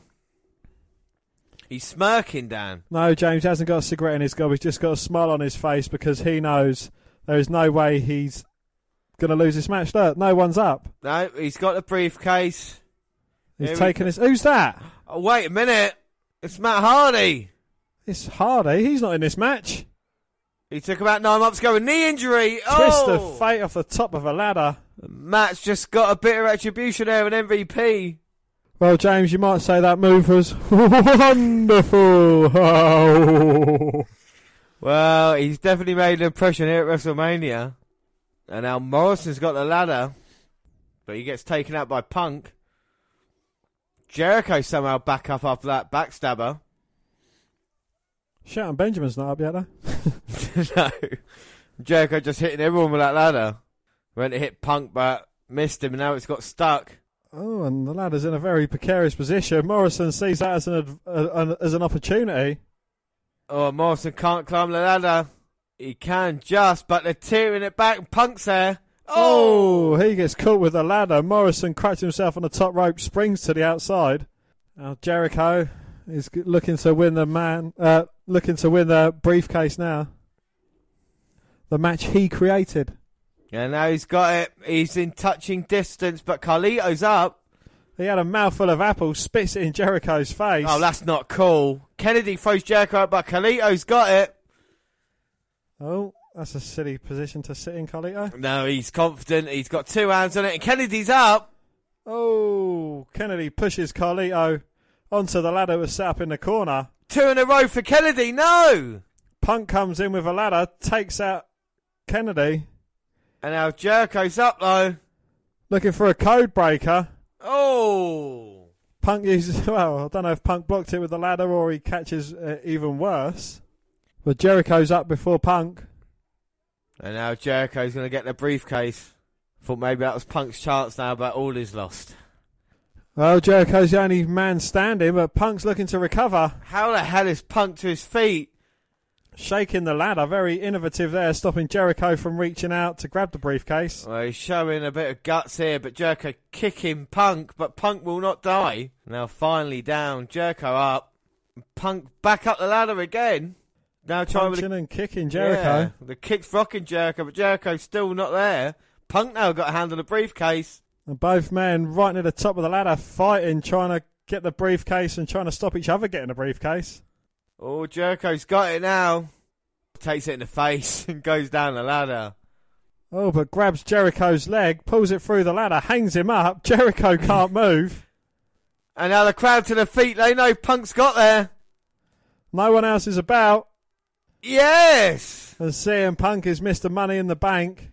And what a reaction there. At WrestleMania, Punk is Money in the Bank. Punk wins. Dan, what do you think of that? That was a bloody good match. You know, there was a good couple of high spots. Everyone played their part. And, you know, there was a little surprise element with Matt Hardy coming out and preventing MVP from winning the match. And, you know, I think it was the right man that won the match as well at the end of the day. Yeah, I think the right man won. You know, it could have been the Kennedy, it could be MVP, but MVP's got a few set up. Kalito didn't really look that strong. But the bump Benjamin took was great. And also, like I said, that Tower of Doom move. Like, this opens that up. I mean, will he be the first man to unsuccessfully cash in Money in the Bank? We'll have to wait and find out. Remember, every man that has cashed in Money in the Bank has won a world title.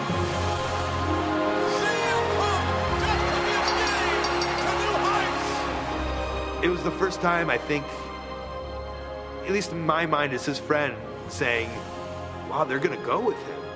You know, through all this time and all this struggle and all these battles of you're not corporate enough or whatever, but the idea that he still loves wrestling so much, he finally won a little bit of a notch. I remember that was the first time someone won the briefcase, and there was that kind of general feeling like, oh, well, Punk's he's not championship material. You know, he's going to be the first guy who doesn't cash it in and doesn't win the title and looks like a fool. Hey, wait a minute. Uh-oh. CM Punk is doing it. He's cashing in Money in the Bank.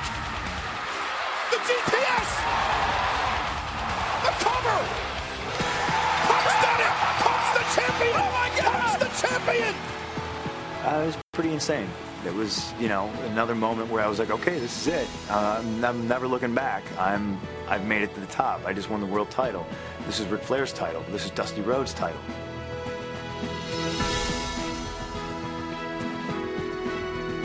It's kind of a rad thing to see that your boy is now, here's this punk rock kid, probably never had a chance, to be honest, and he made a chance for himself.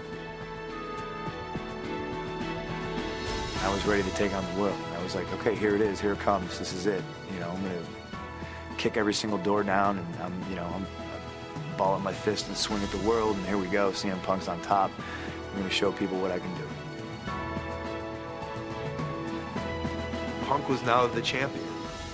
But what's funny is he wasn't the man still in the company. He wasn't the golden boy.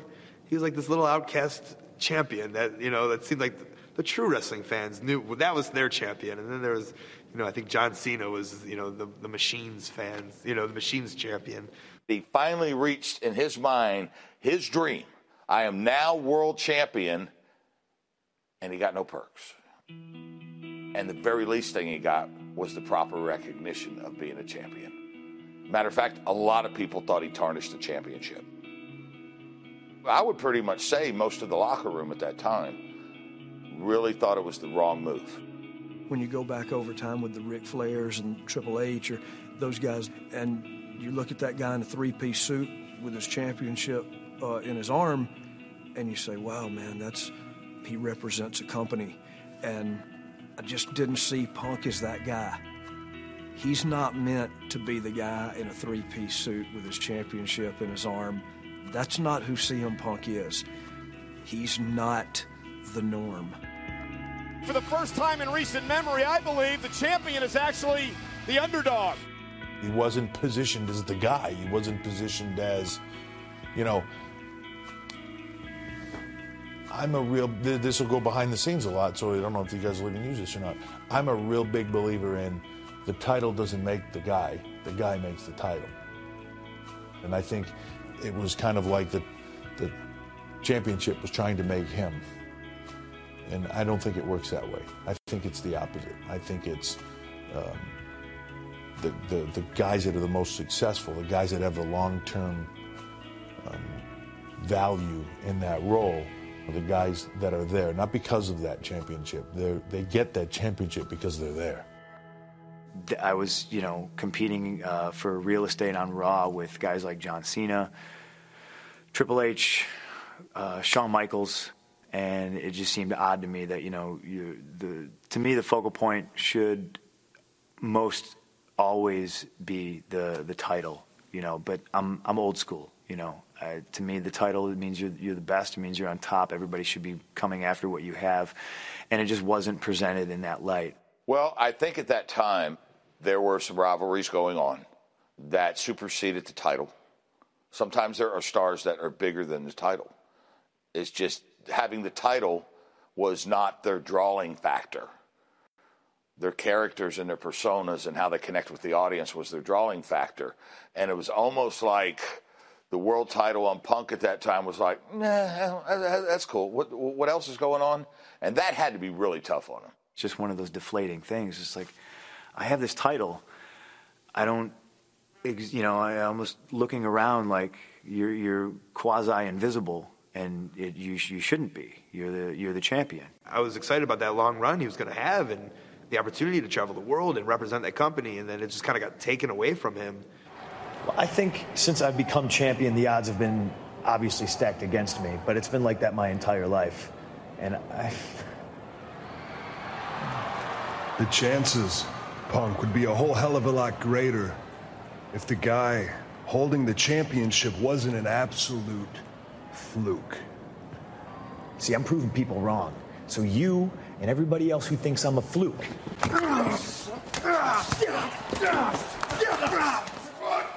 Oh, my God! Oh, my good Lord! As a result of what happened moments ago, it appears that CM Punk may not be able to compete. To be told day of, I was excited. I was ready to go out, Cleveland and give him a show. And I was excited about the concept of the scramble match and all this stuff. And I was raring to go. And then I get there and they tell me, no, you're not on the pay-per-view. It's just like, okay, all right. And why? Oh, we're going to do this thing. Randy's going to kick you in the head. The Chris Jericho, Shawn Michaels program needs the title. And I was just like, okay. I mean, just very, very deflating, very disappointing, I mean, it just sucked. In a word, it sucked. Seeing like, here's this guy's potential. Why aren't you running with this dude? You're giving him all the opportunity, and then, when he wins the belt, and then he doesn't even have a match to, lose the belt? It's like, are you serious? Like, why would you push this guy and then kill him? What are you doing? What's the thought process? There's a lot of factors. I think kind of sometimes it's a little demoralizing to a talent. This is tough to understand. Like, you hear that your whole life you dream about how you're going to, if you want to be good in this business, you're going to become the WWE champion. And then it's, well, you're going to become WWE champion, but really not really, kind of. We're going to give this to you, and you're not really going to be the guy, and you're not going to be the featured guy, and you're not going to be opening segment or last segment. You're going to kind of be the guy that has the title in the middle of the card somewhere. It's really not we're not really changing your position. We're just giving you this to hold for a little bit and then taking it away. It's a tough thing. Okay. We pick up from there and we go to October 27th, 2008, Raw 805. And it's Priceless, Dan. Remember Team Priceless? They were looking to be a part of Legacy, weren't they? Indeed, yes. You got the son of the Dusty-Rhodes baby and the son of the $1 Million Man, Ted DiBiase, going against Kofi Kingston and CM Punk. Right, so as we're told on Raw, last month at Unforgiven, Punk was attacked and lost the world title. Manu. That's it, Manu. Kofi tried to help, but alas couldn't, and what a punt. That was very impressive. It was. And I tell you something, it would come back to haunt Orton in about a year and a half after. So it's tag team titles on the line, Kofi and Punk. Will they make a good tag team? I just don't know, Dan. Now here come Priceless. There's Manu alongside DiBiase and Rhodes. And we look at this. I mean, the stage was set to make Ted DiBiase Jr. a star, wasn't it, really? To make him the next guy to come out of it, the next Randy Orton. It never really worked. You look at Cody Rhodes now, the success he's had going his own path. Ted actually retired from wrestling. Yeah, he doesn't wrestle, does he? No, he's given it up. And Manu, like you said, won't have much success in WWE. But it's a little bit of payback tonight for Punk. Not in a major way. He's usually we look back 20 years or 30 years at wrestling, and they're either retired or, of course, they don't wrestle anymore. But we're looking back at this from a 10-year period. Now, out of 4 wrestlers here, let's do the mathematics. We do 5 then with Manu as well. Out of the 5 wrestlers, only 1 is still employed with the WWE, is in Kofi Kingston. Yeah. Yeah, fair play, right? So then the other 4, Cody Rhodes is successful outside of wrestling, so he's still wrestling. So that's 3 guys left. And then the other 3 do no longer wrestle anyway. So it's only 10 years ago. And yet the WWE roster, Yeah. And Punk tags himself in with Kofi. Oh, they're nice teaming up now. Jawbreaker and a Punk clothesline. Going for the cover on Cody Rhodes, but he kicks out. Oh. Now Cody with a Jawbreaker taking Punk out. Tagging in DiBiase. Punk nice drop toe hold now and going for the submission. DiBiase backs Punk up in the corner. I was never a fan of DiBiase. No, like I say, he had to look, but I think how successful the dad is. For me, with a next generation wrestler, but with Ted DiBiase, there's too much there, and it's going to be difficult trying to get out of that shadow. Whereas for Randy Orton, I know Bob Orton did a few things, but he's more successful than his father, isn't he? Do you know? Well, I've seen the American Dream, Dusty Rhodes wrestle. I've seen $1 Million Man Ted DiBiase wrestle. I've never seen Cowboy Bob Orton wrestle. No, exactly, yeah. So I think in a lot of cases, I think that works out. I think especially if you're like fucking Ric Flair's son, you got no chance. With Curtis Axel, I think maybe you can do something little. Just might as well die. Yeah, exactly. Curtis Axel do something a little bit different, I suppose. But then again, Charlotte Flair's done it because she's, I think, a woman, and that works out. But Kofi and Punk had cleared the ring of DiBiase. Oh, an assisted leap over the top from Kingston to Punk. Takes down both members of Legacy. They go really well together. And they got smiles on their faces. So we go to an advert, but we're back. We're back.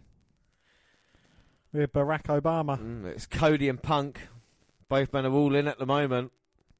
2.5 going for the cover on Punk, but Punk managing to kick out. And now it looks like Legacy have taken over in this match. Just slowing it down, in control of Punk. They've got Punk in their hands. Oh, but Punk's picked up Cody Rhodes looking for the GTS. Oh, but Rhodes with a backslide. Punk rolls through. Tags in Kofi. The top rope takes down Cody. And Cody showing a little bit of an experience there. Kofi gets the hot tag, and he's on fire, baby. No, only Cody Rhodes can be on fire, baby. Here comes Kofi running in. Cody dumps him on the apron. Do you reckon someone said that at Dustin Rhodes' funeral? Oh, wow. Well, he knocks DiBiase off with a forearm, but DiBiase pulls him off the apron. Oh, but Cody throws Kofi into barricade. No, Cody throws in Kofi, goes for the cover, but Kofi kicking out. And now DiBiase and Cody, lovely double team move on Kofi. Oh, Cody stopping Kofi from making the tag. Dragging him back to Legacy's corner, or Priceless corner. This would be a priceless victory for DiBiase and Cody, showing Orton that they belong to be part of a bigger legacy. And Kofi struggling to get to Punk. Punk's got to forget about his world title blues, focus on the world tag team titles. And DiBiase again cutting off Kofi, but Kofi managing to roll up DiBiase. Oh, gets him in a small package, but DiBiase managing to kick out and delivers a clothesline. Tags in Cody. Anyway, Kofi fighting away from Cody. But Cody slams down Kofi. Now he's taunting Punk. That'll be quite a good match between them two. Punk with the head scissors taking down Cody Rhodes. Can he get to make the tag? He does. Punk's in. Springboards off the top. Takes down Ted DiBiase. Lovely swinging neck breaker there. And he's just running through DiBiase. Takes Cody off the apron. Spinning heel kick to the midsection. A couple more kicks combination. And a punching combination as well. Hit the big knee. Oh, Oh, looking for the big knee in the corner. Can he team up with the Bulldog? No. Alpha, Seeker, or whoever fucking head shrinker that is. Manu down. Punk takes him out with a kick. Kofi in with Cody. Oh, takes him out the hard way. Oh, DiBiase now going to look to put away CM Punk. Oh. Was he looking for Crossroads? It might have been. No, that's Cody Rhodes, isn't it? Punk been holding on. Top ropes. Got DiBiase up. GTS. Bang. Hits the mark. 1, 2, 3. And new tag team champions. CM Punk and Kofi Kingston. They've done it in another championship we've seen Punk win. So he's won the ECW, the world title, and now tag team title with Kofi Kingston here in Raw. Dan, what did you think of the match? I thought it was a really good match. These two guys worked really well together. As you could tell throughout it, I'm not a fan of Ted DiBiase. I think he's boring. But, you know, the Punk Kingston element, you saw Kingston getting beaten down for most of the match. Hot tag into Punk, who came in and just cleaned house.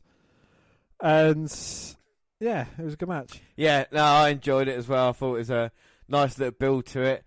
And a bit of retribution from Punk. He does get the win and becomes tag team champion. The dynamic duo of CM Punk and Kofi Kingston. That was a blast. And it was, to me, back to having fun. I learned real quick that I'm not going to be able to make everybody happy. I'm probably going to piss a lot of people off. If I can stay true to myself and at least have fun while I'm doing it, then, you know, it's a win-win. Punk and Kingston have done it! They're the new world tag team champions! For me, being in the ring with him, I got really lucky. We won the championship, so now we're traveling together, and I'm getting all types of knowledge from him. And watching him in the ring, I had the best seat in the house. CM Punk is the #1 contender. The future opponent, William Regal, in the Intercontinental title. The rivalry that I had with CM Punk was probably the best thing that I've done on WWE television as far as wrestling quality. I developed a relationship with him prior to me even signing with WWE, and he was one of the guys that believed in me from the start. And he said he wanted to work with me, and that's a hell of a stamp of approval. And I had a lot of fun getting the crap beat out of me every single day. One thing we've learned about CM Punk over the years is that he's a survivor. Punk and Regal getting to work together was just great to watch. It was just nice and stiff. You know you're going to be in a fight when you're in there with the Intercontinental Champion. Him and Regal had these great, amazing matches. CM Punk, new Intercontinental Champion in his hometown of Chicago. It's another one of those, I'm still fighting for real estate sort of thing. Here I was looking around at everybody like, okay, hey, I was the heavyweight champion, you know, I was that guy, and then, hey, I was the tag team champion, and we're still not doing anything, and it's like they moved me on, and now I was the IC champion, and it was just like, it was still a fight. It was a fight to do anything. So we're going to stop it there, and we'll go to our next match, which should be CM Punk versus William Regal for the Intercontinental Championship. January 19th, 2009, Raw 817. Randy one. Yes, well, I'm quite a big admirer of William Regal. I think he works really well in the ring. He's, you know, obviously gone through a lot in his long career. And, you know, going against someone, CM Punk, is kind of like old versus new, isn't it? And the interesting thing is, Regal says this is the best thing that he done in wrestling in WWE. When you consider the amount of Regal has been featured over time, this is for him his best point in match against Punk. So again, as we saw earlier with like the kind of Morrison Punk match, what Punk thought of it, Regal saying like they brought out the best in each other again. And Regal, you've got to have respect. So Punk's out, and it is a huge response. And here comes William Regal as Intercontinental Champion. Like we said, so much success, but not just in WWE, but for that for Regal with WCW, and of course in the British way. I mean, where he first got his start in the 80s, and he's coming out here with Layla. But who can forget, Dan? 2 weeks ago on Raw, it was Punk and Regal, and Punk was looking for the GTS, but Regal, being the kind of evil bastard he is, grabs hold of the referee, gets disqualified. So then last Monday, Regal decided to wear a vest, and fortunately, Punk low-blowed him. So it's a no DQ match for the IC title. So there will be a definitive. There will be winner here tonight for the Intercontinental title? Well, we've seen CM Punk get the Heavyweight Championship, the Money in the Bank Championship, Tag Team Championship. In the CM Punk special, will we see CM Punk win the IC title as well? Who knows? I'll tell you something, though, with Superstar Profiles and the number we've done, Punk, I think we've watched the most where he's been most successful in, if you know what I mean. The other ones, we watched a couple of matches when he lost, maybe. But yeah, Punk has won quite a lot here. Will it continue? Well, I think we've seen him lose. We haven't yet, no. Oh, will we, though? He hasn't been against Randy Orton yet, though, has he? we don't have a Randy Orton match. Oh, that's a fucking shame, isn't it? Right, let's start with this Intercontinental title. Regal wants to start off quickly and slowly, but Punk starts quick with a calf kick. Can't even get a cover, like Regal back to his feet. And this is definitely going to be in. And CM Punk hitting a Daniel Bryan it kicks. And you can hear the impact of the discoloration already on the chest of Regal. I thought he was going to say on the lips of Regal. The purple discoloration of him. But the NXT general manager cutting off CM Punk. Regal looking for a suplex, but Punk kneeing him in the face as he was getting lifted up, throws him into the ring post. And of course, it's no disqualification as well, so anything goes, and a kick to the back of Regal's head. They can stay out here for a while. Well, Punk throws him back in. He's going to work on the arm. But you should be a bit worried, because it is his hometown, CM Punk, so we know usually WWE what they do in their hometowns. But the crowd are behind him, he works down the arm of Regal. So we're back from the break, and this could be a hard-hitting match already. Punk's got Regal in the corner with a submission. Later's there trying to pull Punk off. Easy, Tiger. But it's a no disqualification, so it counts. And we've seen Punk in his independent days. He's not adverse to tombstoning a woman through a table or giving her a fucking thunderous powerbomb. Exactly. So fair in love and war, but Regal, he throws Punk off the apron, hits it hard, and now he's got him against the ring post. And Punk's head's against the ring post. Regal kicks the other side of it. And now go for the cover, but Punk get the shoulder up. And now Regal's got Punk in a tough submission there, almost like a master lock. Whatever else you call it. What the fuck do you call that? Master lock. I call it the master lock, fuck it. And Punk manages to fight out, giving some stiff kicks, some punches, some slaps. He's just going crazy, spinning back fist. Well, he's hitting him with gay abandon, but Regal blocks it. Oh, Punk goes for the kick, covers Regal, but Regal just managing to kick out. Punk can't believe it, going to try and take advantage. Hits Regal with a big knee. Looking for that signature bulldog out of the corner, but Regal fights it off. Oh my God, and that beautiful suplex there by Regal. Like an exploder. Yeah, turned him inside out. Well, don't forget Royal Rumble this Sunday. Yeah, who can forget? Sunday. And Regal turns Punk over, goes for the cover. 1, 2. Oh, but Punk managing to kick out. And now Regal with a big knees to CM Punk backing him up in the corner. Well, he won't be pinned, but he's going to beat him up. Punk says Regal lays it in. Look at Punk land on his head there, slow motion. Now with the forearms of Regal, just so vicious, and a headbutt. And that backs Punk up. Regal saying, you can't do anything to the referee. Punk fighting off Regal, though. Both men in a very precarious position. Punk managing to kick Regal off. Now Punk trying to get the support from his crowd. He screams, goes for a diving cross body, but Regal dodges.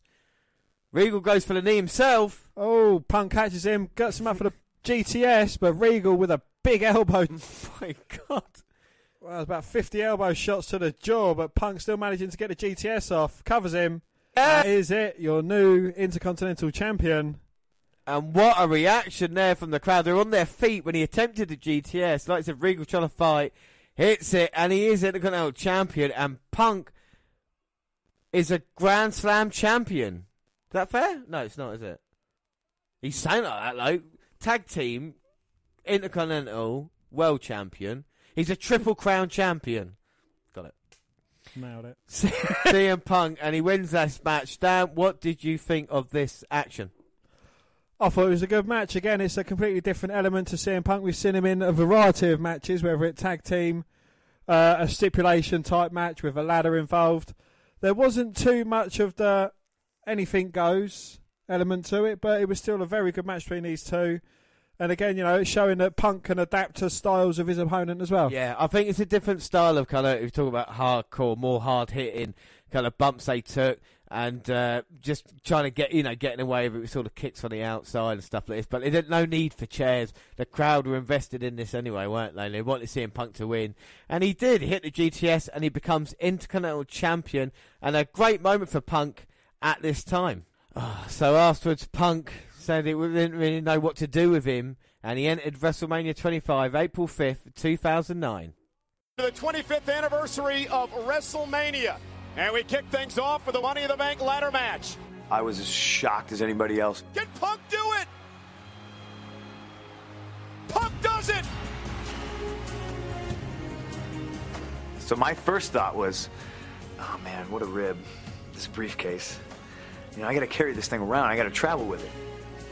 365 days a year. I got to carry this Halliburton. And it's plastered on the side of it. It says WrestleMania, So, I can't hide anywhere. I can't hide in airports. I can't hide in restaurants. But I did carry my gear in it.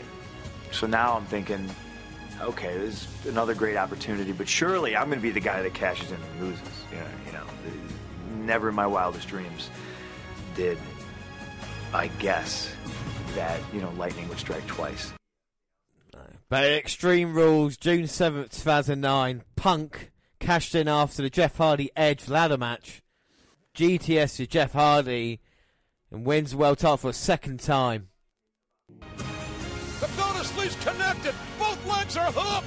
And CM Punk, for the second consecutive year, has cashed in his Money in the Bank contract and won a championship. About the same, if not a little bit less excited. Because, they've already proven their track record. So it was almost just like, okay, two-time champion here. Let's, hooray. Just trying to get excited about it. I'll tell you why I was excited about it. Earlier in the day, I had a meeting. Michael Hayes finds me, and he says, Vince and I need to talk to you. So I walk in, I sit down, and Vince looks at me, and he goes, I have a challenge for you. And I'm thinking, great, I love challenges. What do you got for me? He says, we're eventually going to see if you can run as a heel. And I have my reservations, but Michael here thinks you might be able to do it. And now I'm insulted. Now I'm like, I'm sitting there and I'm going, what? Wait. So he tells me this, and once again I go, what's the challenge? So I want to see if you can be a heel. I said, Vince, what's the challenge? Is he, Michael, is he f***ing with me? What is he doing? I want to see if you can I want to see if you can pull this off. I don't know. I don't know if you can pull this off. And I was just like, okay, well, sit back. In 3 months, I'll be the best heel in the company. Biggest bad guy you've ever seen. Don't worry. I think at first Vince looked at that and went, I don't know if he has that within him. And I saw it within him because I saw a man that was dying to come out and be the guy. And he had the perfect guy to do it against in Jeff. I finally got something I could sink my teeth into. And that was the most exciting part for me. See, now I know why you people love Jeff Hardy so much. It's because you are all just like him. The reality is, none of you have the strength to be straight edge. That was the first time somebody would hand me, oh, here, we wrote your promo. We wrote your promo, Mr. Punk, and they would hand it to me. And it was written from somebody else's perspective about how I view the world and everything like that. Nobody could ever know what's in my brain. And I realized it was up to me. I decided, they've put the title on me for a reason. They've given me the ball. I need to start doing the stuff myself. It's the only way to get the job done. So from that point on, anytime anybody would hand me something just to prove a point, I would rip it up right in front of them and just throw it in the garbage. Sometimes it's on the floor. And they'd be like, oh, here's you. And I'd be like, hey, thanks a lot. And yeah, that's a little harsh, but I was proving my point. I know I understand that they had the job to do, but come to me, find me, we can work on it together. Don't hand me what you think is in my brain, because you'll be wrong 100% of the time. There were a couple times and I think Punk tell you he can be a real moody prick. And that would come out and shine, and not just to the writing team, those guys that he knew he could tear it up in front of, whatever they were suggesting he say, also to me, and even people higher up. He was very opinionated. He knew what he thought he should be saying and doing. It seemed like the more successful Punk got, the more he wanted to control what he was doing, and really didn't want a lot of help from the creative team. The people who cheer for Jeff Hardy are just slaves to the vices associated with his living in the moment. Honestly, a lot of the ideas, I'm not saying they're all mine, but a lot of the stuff was stuff that I was doing on the indies, because I was doing the straight edge thing for almost a decade already. Jeff, you're a dreamer, man. A guy like you could never beat me. I'm straight edge. A lot of it was rehashed from what I'd done previously, but just on such a grander scale. It was a lot more fun. You gravitate towards Jeff because it's the easy way out. It's easier to be weak like Jeff because you sure can't be strong like me. He is a great good guy, but just an amazing bad guy. And the first 3 or 4 years, he was a good guy in WWE, he was a fan favorite. And I was just like, just wait till he eventually, and it brought him that whole new life. And you can boo all you want. I know why you boo. You know why you boo. It's because I tell the truth, and the truth sometimes hurts, doesn't it? And that's where he's the best. Jeff, look at yourself. You're a joke. He's a great guy. He's great to his friends, true to his friends. But there's that crabby side of Punk that we all know, that you all see at the airport, trying to get an autograph. We're seeing the true colors of CM Punk. And that's real, and that comes out in those microphones. Jeff, I have to get rid of you to teach these people the difference between right and wrong. I have to get rid of you so they stop living in your moment and they wake up and they start living in my reality. So that is our next stop then. It is SummerSlam 2009.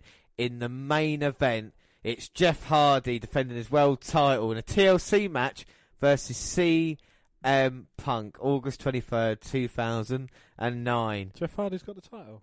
Jeff Hardy won it back at Night of Champions back in July. I remember that because I bought the pay-per-view to see Punk successfully defend, and he lost. I think they haven't got no respect for what he's done before, so they're not seen this, so you can use it again. They'll be like, fucking hell, you're a genius, man. So I've been doing this shit years. And I think Punk is a better heel than he is a face, Most definitely. It works better for him. But he's still a fan favourite as a heel. Yeah, exactly. So he's got that people respect. hang on every word he says, especially the promos that CM Punk was giving. It was, his proper time to shine as a heel. And he was just speaking, some sort of truth bombs, but, he wasn't being harsh. As harsh as we had heard him in the Independents. But, he, as we was discussing, he makes a brilliant heel. Yeah, and I think the fact is that some of it is Jeff Hardy's own undoing, and Punk is sending a message saying, look, I'm drug-free. This will never happen as me as champion. So we'll talk about the promo in a minute. We'll just see CM Punk's reception, very negative, what we've seen before. So CM Punk's out here. What did you think of the build-up to this? I mean, we talked about the feud, but... Well, this all started with the impromptu cash-in after Jeff Hardy had been beaten up by Edge. A GTS, he got the title.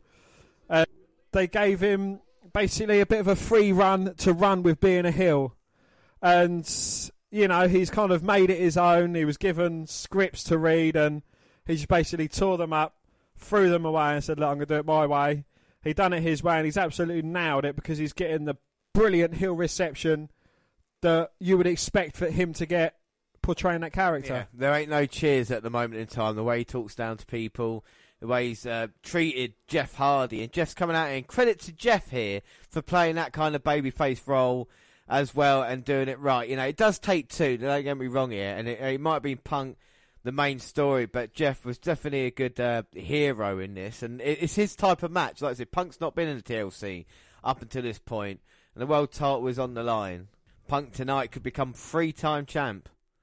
And the first time winning it by not cashing it in. And would that mean more becoming champion by, different means as opposed to Money in the Bank? Maybe it means that you are a better champion then. Well, the last 2 times that he's won it, he's hit 1 GTS, and that was it. The title was his. But this, he's certainly going to have to work a lot more harder to get it. And, it's going to have to be a lot more than just 1 GTS to recapture the World Heavyweight Championship.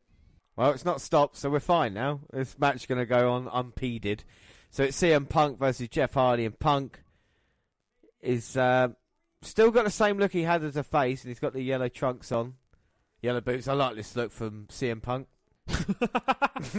No shit, Sherlock.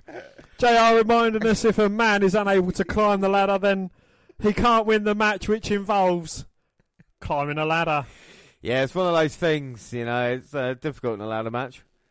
And now collar and elbow tie up to start. What kind of extreme violence will we see in this match? Now Punk with a knees to the midsection of Jeff. Going to wear him down the corner. I mean, SummerSlam 2009 was a bit of a weird card. We'll just run through it quickly. I don't think there's any Chris Benoit matches. We started off Rey Mysterio versus Dolph Ziggler for the Intercontinental title. Then Jack Bumswaggle versus MVP. Bumswaggle. We had Jericho versus Crime Time for the tag titles. Fucking hell. Kane versus the Great Khali with Ranjin Singh. D-Generation X versus Legacy. Christian versus William Regal for the ECW Championship. John Cena versus Randy Orton for the double. And then, of course, CM Punk versus Jeff Hardy. And then Jeff Hardy's gone to the outside, and CM Punk's found himself a chair. Hits Jeff over the back of that 2 times. No, it's twice. Fuck you, Todd Grisham. Punk throws the ladder in. I really don't like Tom Grisham. Todd Grisham. Tom or Todd Grisham. He's generic. Now Punk sets up the ladder. He's going to get the world title. Pushes Punk off the ladder before he gets a chance to reach the title. Looking for a twist of fate, but Punk pushes him off. Hardy rebounds back with an elbow to the head. Runs the ropes. Oh, looking for a second, and gets Punk in the corner and gives CM Punk the beatdown that Jeff received early on in the match. Yeah, so it is move for move at the moment. Jeff there with the cardiac arrest. And Jeff throwing Punk to the outside. He's looking to recapture his title. Well, he's looking to reclaim his title. But not a lot of punishment dished out so far. Punk's able to get up. Bounce off the ropes. Oh, kicks the ladder. Jeff nearly going flying. Second kick takes him off it, though. Oh, and on SmackDown, he landed on his feet this time. Looked like he may have twisted his ankle. And if you can't climb that ladder, you won't win this match. Really? Yeah, seriously, yeah. Nah. The injured leg of Jeff. Surely not. Don't call me Shirley. And Punk now got Jeff up. GT going. Jeff struggling to fight out, though. Sends Punk face first into the ladder, and now both men down. Jeff getting a chair involved in the match. He sets it up. Punk's in the corner. Here comes Jeff running towards him. Oh, but Punk catches him.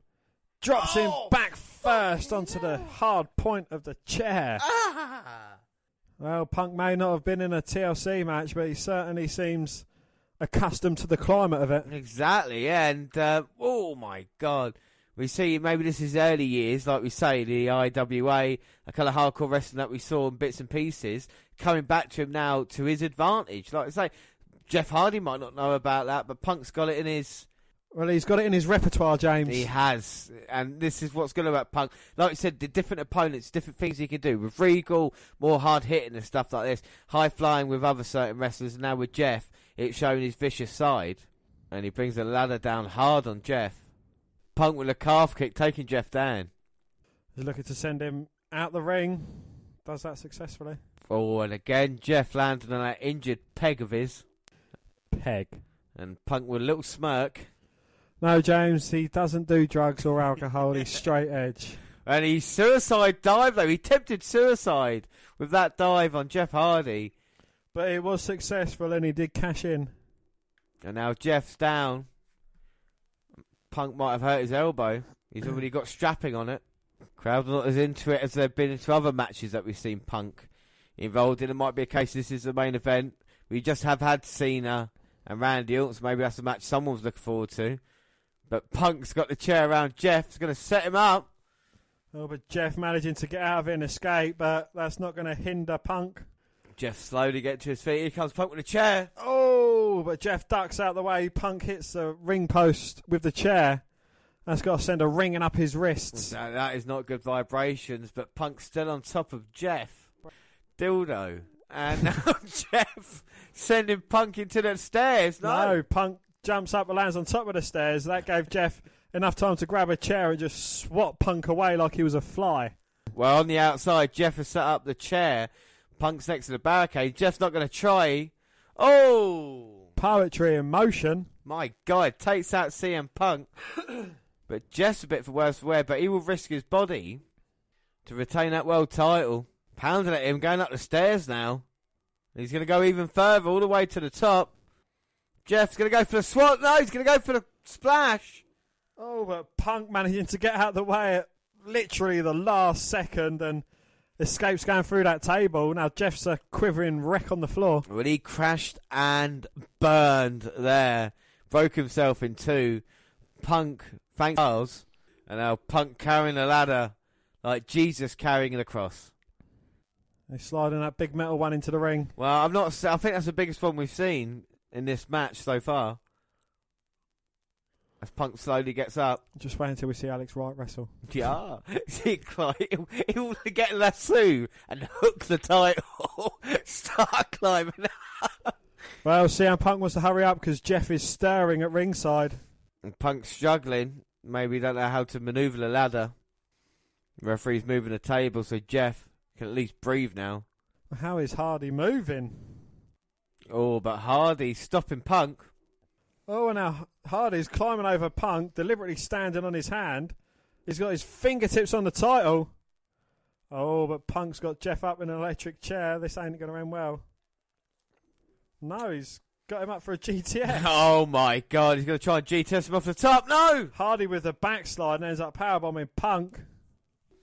All the way down there. I think that's going to give Jeff some valuable seconds to recover. Jeff looks out of it at the moment, but... That was probably the joint he smoked before coming down to the ring. Yeah, to be fair. Punk, I think, is just a little bit knocked out, but I think he hit the back of his head. Hardy rearranging the furniture, putting in a good position to go up and grab that shot. Well, Punk hasn't moved since he got hit with that by Jeff. And finally, you can see he's trying to get his bearings. And now Jeff's going to go reach for the world title. Fingertips on it. Fucking hell. Punk pushing the ladder. Hardy going, well, very awkward, very Owen Hart-like into the turnbuckle. Well, he got caught up there. I think Punk's going to check on him before he does anything else. And his left leg maybe tried to crotch himself, and he ended up folding himself in half. He's on the apron now, and Punk going to get him back in. He's going to bring him back into the ring the hard way. There's a ladder set up. Punk wants to suplex him. Now it's a superplex off the top. Oh, shit. You can see Punk try to avoid it. I think Jeff had the cleaner landing because I think Punk landed half and half. But to the point, Punk is up first. Fuck knows how. It just shows the heart and determination of each man fighting for the world title. They believe they are right in what they say and what they believe in. Jeff blocking the suplex. Hits a twist of fate on Punk. Normally he would have just rolled into a cover. That's not how you win this match. No, you have to climb a ladder to win. And if you can't climb the ladder, you can't win. No, really? True story. And now Jeff going all the way to the top. He's taking his time, but Punk may be out. Swanton bomb, but Punk got knees up. Knees up, Mother Brand. But Jeff somehow back to his feet and in the corner. Punk comes running in with the knee, looking for his patented bulldog. Oh, but Jeff catches him. Oh! Throws him over the top rope, straight through the table that Punk set up earlier. Bet he's regretting that. Well, I bet he's actually glad because he had a softer landing. Yeah, exactly, yeah. I mean, because the table's lighter than those mats, but he hit those as well. How thin are those mats, though? Those mats, James, they are mere millimetres thick. They're just wafer thin mat over concrete. So he hit the table and those mats, and he's out at the moment. But Jeff still not able to capitalise because he's out. Oh my God, Jeff's setting up that big ladder. And he's climbing, but Punk's already up, springboarding in. Takes Jeff off the ladder. And now Punk throwing Jeff outside. And Punk's got the steel chair around Jeff Hardy. Well, he done it on Raw or SmackDown. SmackDown. Well, he done it on SmackDown. Oh! But Jeff again managing to fight out. And now Punk runs in. Oh, knees first into the steel steps. Jeff dodged and he's found this new, maybe a second wind here. Oh, as he just swats away at the back of Punk with a chair. 4 or 5 times, and now he's got the ladder. Just moving it out of the way. No, Jeff wants the announce table. And he hits the Punk with it, and now he's got the monitors. Well, he's rearranging some furniture on the table. Picking up a monitor. Oh! Bashing Punk's skull in with one of them. And again, back to the chair. And now sending Punk gets an announce table, throws him on the other one. And I've not seen Jeff Hardy like this. He's kind of snapped. Well, he's turned into demonic. Chair shot to the head. Jesus. Well, Punk is out. Jeff could now go and get the title belt in the ring, but he doesn't want that. Oh, fuck. And I thought that was a bit... This one's even bigger. Well, this must be at least, 20 foot high? It's got to be, James, yeah, at least 20, 30 foot high. At least 30, 35 foot high. It must be touching 50. Yeah, very close to 60 feet. I have never seen anything that long in my life. And have a look at this. Oh, fucking hell, that must be at least 60. Jeff's going to climb up. It's all or nothing. He can go and get his title belt now, but he wants to hurt Punk. He's knocked Punk out with a chair. The referee's saying, come on now, we're not holding this ladder just to support you here. Come on, look, we implore you to get down from there, Jeff. Not like this, Jeff. That's higher than Hell in a Cell, surely. Don't call me Shirley. It's the highest we've ever seen anybody be high. And Jeff Hardy's so high right now. Top of the ladder to you. Gonna take out Punk. Oh! Hits its mark. And I think Punk is buggered. Yes, he's done. Jeff sacrificed himself to take out CM Punk. He doesn't normally hit loads from that height. No. Unfortunately, as that looks like Jeff's getting a neck brace on. They've got the stretchers out here. Punk slowly get to his feet. But Jeff needs assistance. Especially Nana Hardy. Oh, Jeff is going to be out for a very long time, but I don't think the world title matters at this moment. It's all about the health and safety.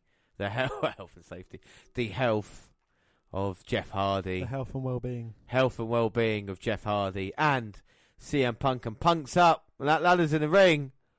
And oh my God. No, surely he's not getting back in the ring. Don't call me Shirley, but that must be the toughest son of a bitch that I've seen in WWE. Just after the fall from 60 foot, he's going to try and get back up again. He might be fighting there with a broken neck. This is unfreaking believable. His left side is not working, yet Jeff has got the heart, the determination, the grapefruits to get back in this ring. Well, he stumbled back into the ring. He fell through the second and top rope. And Punk cannot believe it. He's looking at world title, ever going to win this. Here he goes, one leg and all. And Jeff just pulling himself up that ladder. Managing to fight Punk away from the title. Oh, Jeff's got it. No, Punk stops him. Punk's got it. No, Jeff stops him. Punk's got it. No. Jeff's got it. Punk stops him. Jeff, Punk, Jeff, Punk, Jeff, Punk. No, Jeff's got it, but Punk kicks him. Well, big right hand from Punk knocks Jeff off the top of the ladder. And this is Punk's title to lose. And he's there. Will he become a 3-time champ? Yes, he will. CM Punk wins. The first time he's won a world title without a cash-in. What a war that was. And he certainly went through the mill, yeah. It was a lot more hard work than the last time he beat Jeff for the title, which was just one GTS after he'd been beaten up by Edge. This was an absolute battle. Yeah, and I think this gets forgotten about over time just because the amount of ladder matches and TLC matches that we had. I think this was a great addition to it, you know. I think it's really fun. A couple of really big bumps that each man took, you know, all on the line. And I think all in all, it's fantastic. And Punk finally beats Jeff Hardy for the world title. And look at Jeff Hardy here. See, even after a great match, he's still portraying the Great Heel. Yeah. Oh. Punk stand over Jeff and the lights went a little bit weird then. He's World Heavyweight Champion here at SummerSlam. That's what he was expecting. What?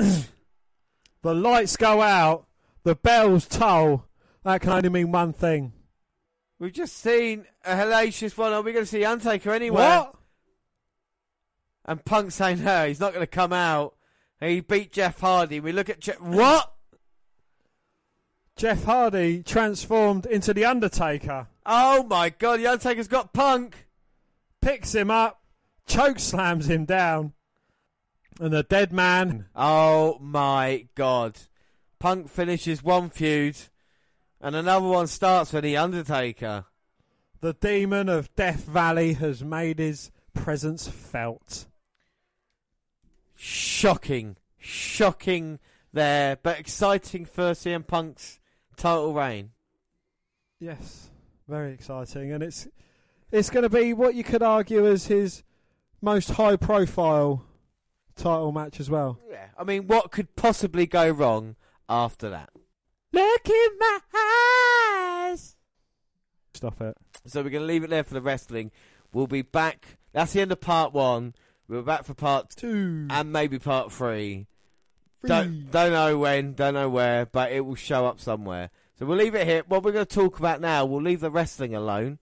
As CM Punk leaves the arena, and we'll end it there for that. And we'll talk about... So, first off, that'll be out for them. We'll pick this up again on the second episode. And then if we still love CM Punk and still enjoy it, we get good reception, we'll bring out a third one with all the other bonus matches on it as well.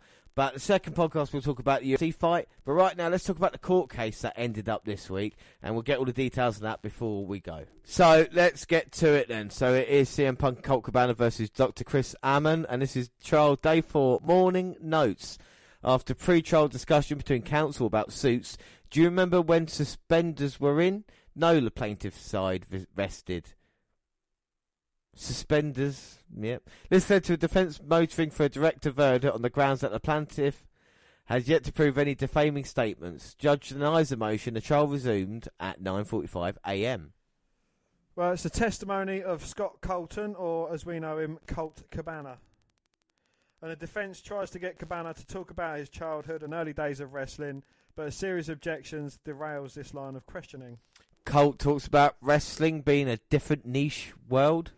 Colt says he wrestles, does YouTube, produce podcasts, sew costumes, and comedian. Oh, kind of. Colt says he met Punk at Steel City Domain Wrestling School in 1999 and they became fast friends. Until now. Two of the ones who really loved wrestling the most. Colt confirms that the friendship continued after wrestling school. Then Punk gives a history of the ways he... then Punk? Colt? Then Colt gives a history of the ways he and Punk have stayed in contact via text, email, applications, etc. How often do you see each other? All the time. Colt describes Punk as passionate before counsel objects to the line of questioning. Colt confirmed he was introduced to WWE through Dr. Tom Pritchard and would try and get booked at an extra any time there within 8 to 10 hours driving. Signed his contract in 2007 while plaintiff's lawyers start to object the relevance of the statements. Sidebar. Colt is left on the stand. Punk goes into side room, leading to a tense moment as Amann and Colt try not to make eye contact. Colt confirms employment with WWE from April 2007 to February 2009. Colt confirms Art of Wrestling started in 2010. Colt describes Art of Wrestling having an intro, a middle, and a conclusion. Colt, that's a good idea. Colt says he gives his friends a lesson that fans don't hear. He describes learning to podcast as a trial and error process. When asked how he books his podcast, he says, I asked him if he'd like to be on my podcast. Then I'd bring my recorder, plug it in, give my friends a microphone, hit record, and then hit stop when it's done. Colt confirms that Punk was the one to bring up the idea of Punk being on Art of Wrestling. Cabana says he was well aware of Punk's situation. The wrestling community wanted to hear what he had to say. At the time, we were living 4 blocks from... Fuck, I dropped a tablet. That wasn't that funny. At the time, they were living 4 blocks from each other. Colt described riding his bike to Punk's, entering through the back entrance and recording the podcast. Recording the podcast on Punk's couch. AJ Mendez Brooks might have been present, but Colt cannot confirm nor deny that she may or may not have been there. I was going to say, when you come in to do the podcast, you always enter from a back entrance, don't you? Aye. Phil and I talked every day. I was living the situation as he was living it. Colt believes he met Dr. Ammon prior to podcast. Colt doesn't remember Dr. Aman's name coming up during recording and didn't call Dr. Aman afterwards. Colt says Punk showed him the lump. Hey, you want to see this thing? This is met with an objection. Colt confirms he heard about the lump and saw it before the 2014... Dan, do you want to see my lump before we move on? And if you see mine... Oh, my word. Oh, my. At this point, an entire class of 8th graders entered the courtroom. Colt says he saw Punk shirtless in his house in 2013 and Punk was shirtless and wearing the camo shorts he always wears. Defence produces Punk's camo shorts from seemingly under the desk as Exhibit 117. Because the shorts has Punk's. Colt on the lump. It was disgusting. Is mine disgusting? Yeah, it's pretty disgusting. Well, he says the lump was on the left side of Punk's waistline and that it was raised, discoloured, gross. Colt talked to Punk every day that I was home. Colt saw the lump at least more than once. It was my understanding that he was constantly asking WWE. Objection! Colt confirms he didn't see the Royal Rumble until after the podcast, had no way of knowing a man was ringside. Colt does not believe Punk brought up... The only part where Colt thinks Punk brought up Arman had to do with an unrelated story about Punk's elbow. Well, Colt believes that they packed me to death was General WWE medical staff. General WWE medical staff. Colt says the name for every comment in podcast. Cancel is stopped. Oh, hang on. Where am I? Cancel is stopped from asking about getting emails from listeners. I knew it was going to be a big episode. And he confirms he never received an email from a man. Colt recalls receiving the cease and desist, but objections aplenty derail the line of questioning. Colt restates that his pre-podcast knowledge of a man was limited, if at all. Plaintiff's counsel take over. Colt was aware that a man had beefs, plaintiff counsel's words, regardless of not getting emailed. Colt did not know that the doc from the podcast quotes was Arman, or even if they were talking about an actual doctor. Colt confirmed seeing the lump because Punk had his shirt off. Colt recalls seeing the lump a second time, but couldn't recall in the original deposition. Cabana, I think there's a long answer. Counsel, you answered in about 6 words. Colt can't recall how many times he saw the lump. And he can't recall seeing the lump change size. And he confirms being in Japan in fall 2013, but gets confused on dates. Colt confirms Punk was in Europe 17th of November 2013. Colt can't confirm if Punk told him he was on antibiotics. I don't want to say anything wrong. When pressed, Colt can't remember any of Punk's comments about antibiotics. Colt confirms he has never been treated by a man. Counsel plays podcast clip in which Cabana says he wants the story to be heard as many ears as possible. I thought it was a wild story. Colt tries to get Counsel tries to get Cabana to find what is meant by many ears as possible, but Cabana keeps the definition that whoever was listening. Well, Colt expected people to talk about the story. I just wanted people to listen. Colt's lawyer takes over. Colt confirms he saw the lump a variety of times. Colt confirms he didn't believe Arman was the doctor. They take a break. Before court resumes, the attorney gets in a fight over how much footage from the 2014 Royal Rumble could be shown. Arman is on screen, but his lawyers do not want footage of Kane chokeslamming Punk through the announce table shown to the jury. Judge, I don't know who Kane is. Counsel, the big man without a shirt. Judge calls counsel into the hallway where indistinct shouting is heard. Court resumes. Testimony of Phil Brooks, CM Punk. Punk identifies himself as a UFC fighter and freelance comic writer for Marvel Comics. Punk says he didn't listen to the podcast until just before the trial. I sure do swear a lot. Punk says he's a different person.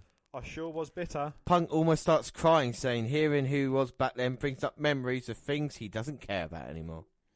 Punk confirms that he started wrestling age of 15 as the Punk. Punk talks about hitting a wrestling with a roll of quarters and saying, all I'm saying is I've got a lot of sense, possibly stating that this is his first promo.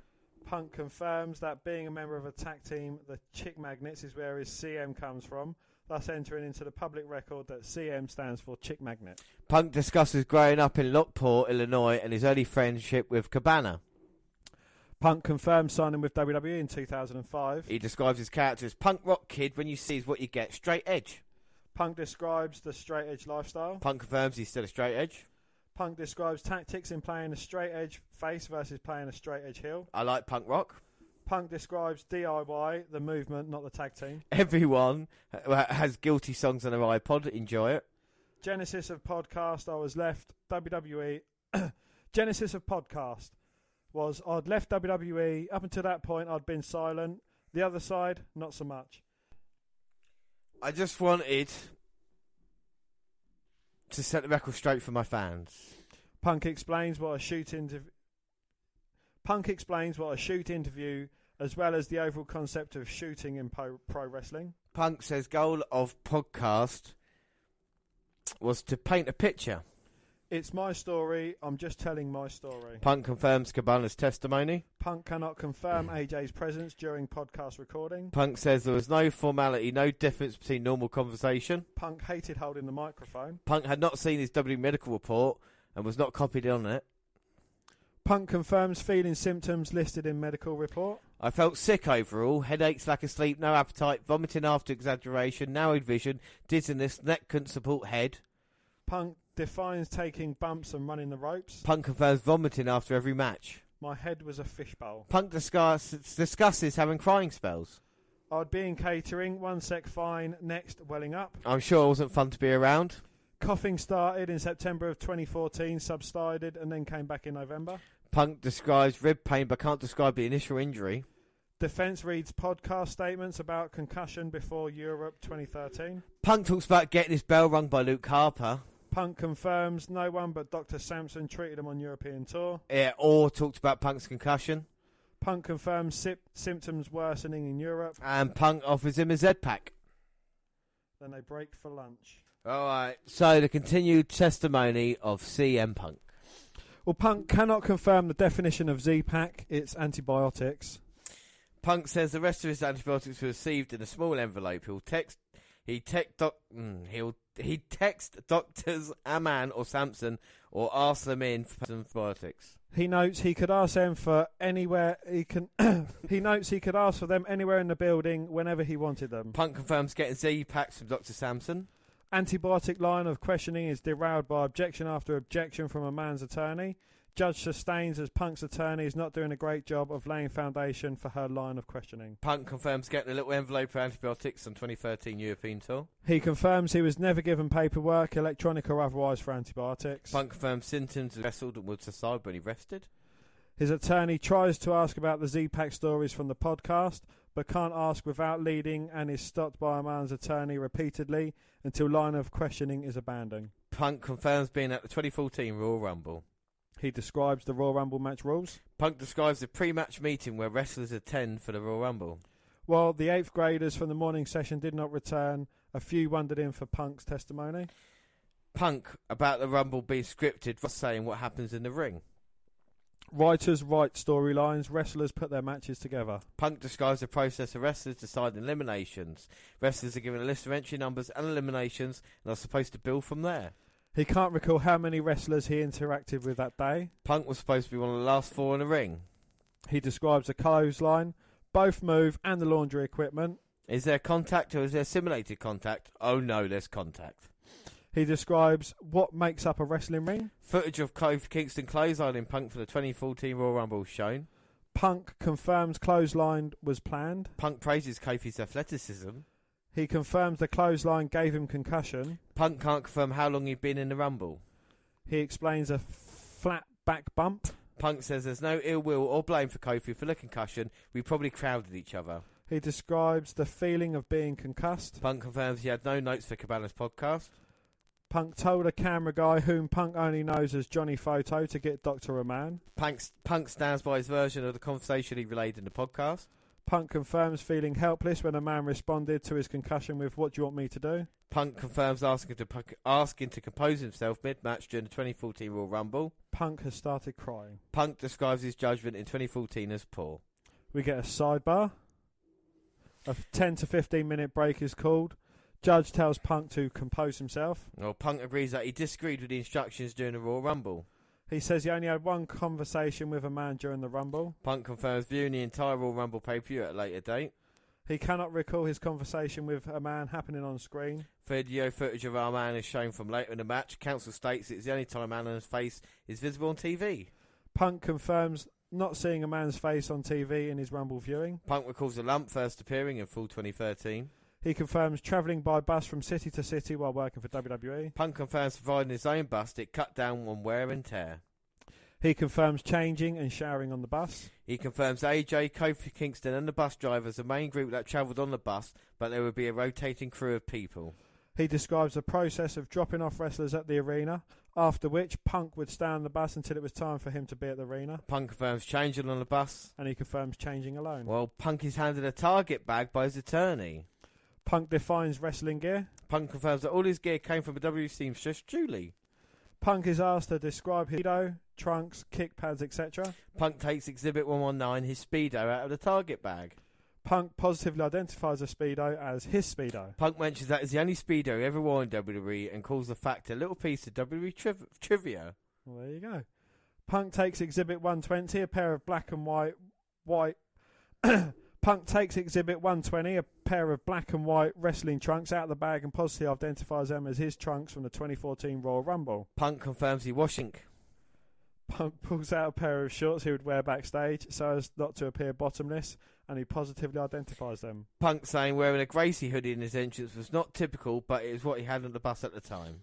Punk describes the fit of his gear. Trunks are tighter than Speedo. Punk shows on his person where the lump was, points to his belt line. Punk claims to still have a scar where the lump was. Punk doesn't know why he said back and not butt. Punk points out on his Royal Rumble trunks the lump would have been above or around the star on the left side of his waist. Punk defines a hydroculator used to warm hot packs. If no one was in the trainer's room, I'd do it myself. I had a bad everything, Punk on his injuries. Punk points out the area on his lower back where he'd use hot packs. Punk said no one ever applied a heat pack near the lump. He says he never received a heat pack inside his shorts. Punk says Larry Heck would never seen the lump. Heck was never on the bus or in the shower. Punk says he was never undressed around Mark Coronado, John Cone, Tim Gang or Larry Heck. Punk described the colour of the lump as purple, reddish blue. Punk confirms taking no notes about the lump. And he confirms taking no photos of his butt. He's unsure when the lump started getting tough. He describes the lump as super sore, even when getting dressed. And it was radiating heat. A lot of things hurt. I'm still throwing myself on the ground. He confirms Cabana's account of seeing the lump. If anyone's going to see my butt, that isn't my wife, it's Scott. Punk describes the camo shorts entered into evidence as standard issue, straight edge kid pants. Punk on wearing shorts in winter. Shorts and hoodie, that's what I wear. Punk says massage therapist from Spa Soak on Milwaukee Avenue in Chicago would have seen the lump. It was hard to miss if I was naked. Punk message therapist was told and asked about the lump twice. Punk confirms AJ was employed by the WWE. And now the text messages by AJ Punk regarding the lump. The fucking lump hurts. Punk describes this text as telling AJ how my day went, which got a chuckle from the court. I'm going to stab it. Punk joking in a text about the lump. Later text message.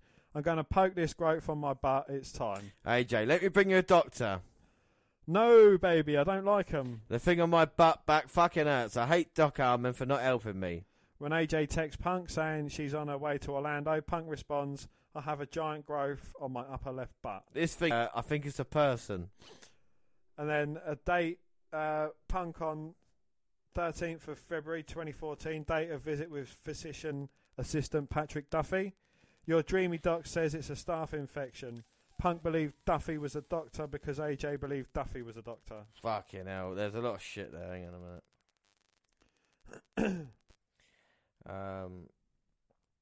Oh, fuck it. We'll just cut all that out. We'll just go to in one of the most high-profile wrestlers. So, yes, in one of the most high-profile... There was a lot of notes from Day 4, and, of course, Day 5 continued it on. But we're rapidly running out of time. And in one of the most high-profile wrestlers... In one of the most high-profile wrestling stories in recent years, a Chicago judge was found in favour of former WWE superstar CM Punk and Colt Cabana against WWE physician Dr. Chris Amann. The jury took just over 2 hours to reach their verdict, which means neither Punk, Phil Brooks, or Cabana, Scott Colton, will have to pay any damages and will not face any charges for defamation, false light defamation, and distribution. Amann had been seeking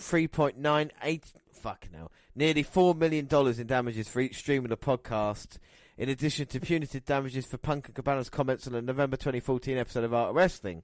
CM Punk claimed he was repeatedly misdiagnosed with injuries during his time in WWE and had a lump on his back with repeatedly ignored, which turned out to be a highly dangerous staph infection.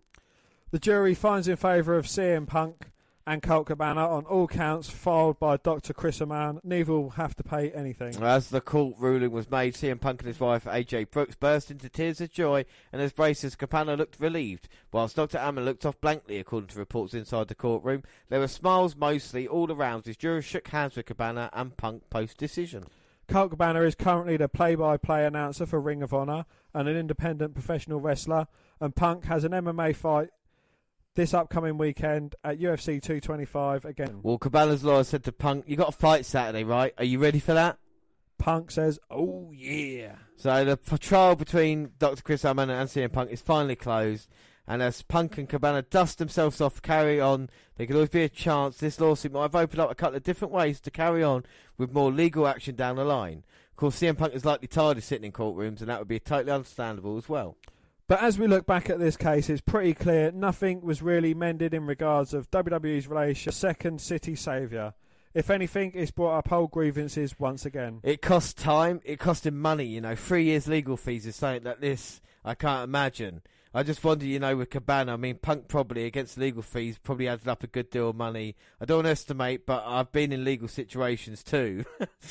And it adds up pretty quickly, and there's a lot of money, and it's annoyance and things like that, said Dave Meltzer. Not only did it hurt CM Punk, but Colt Cabana might have been damaged even more, because even though he does well for himself, his name has never brought in the kind of money CM Punk's ever did. Well, now Punk must remain focused for his fight against Mike Johnson at UFC 225 to make sure his MMA career isn't a victim of this case as well. He doesn't have a lot of time to train and needed to relocate to the crucial final touches in his regiment to Chicago from Milwaukee, which is never a good thing when you're trying to build towards a big fight.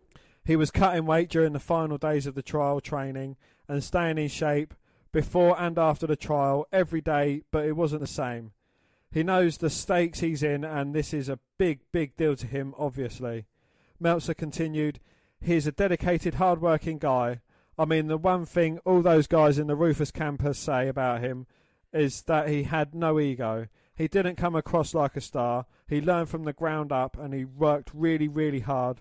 All the clips you'll see of him, he's worked really hard. He's tried. He's out of his league in this sport, obviously, but they put him in a situation where maybe he wins, maybe he doesn't." Where it was noted that if CM Punk wins his UFC 225 fight, it might not matter because UFC possibly can't find someone else who isn't a fighter to face him.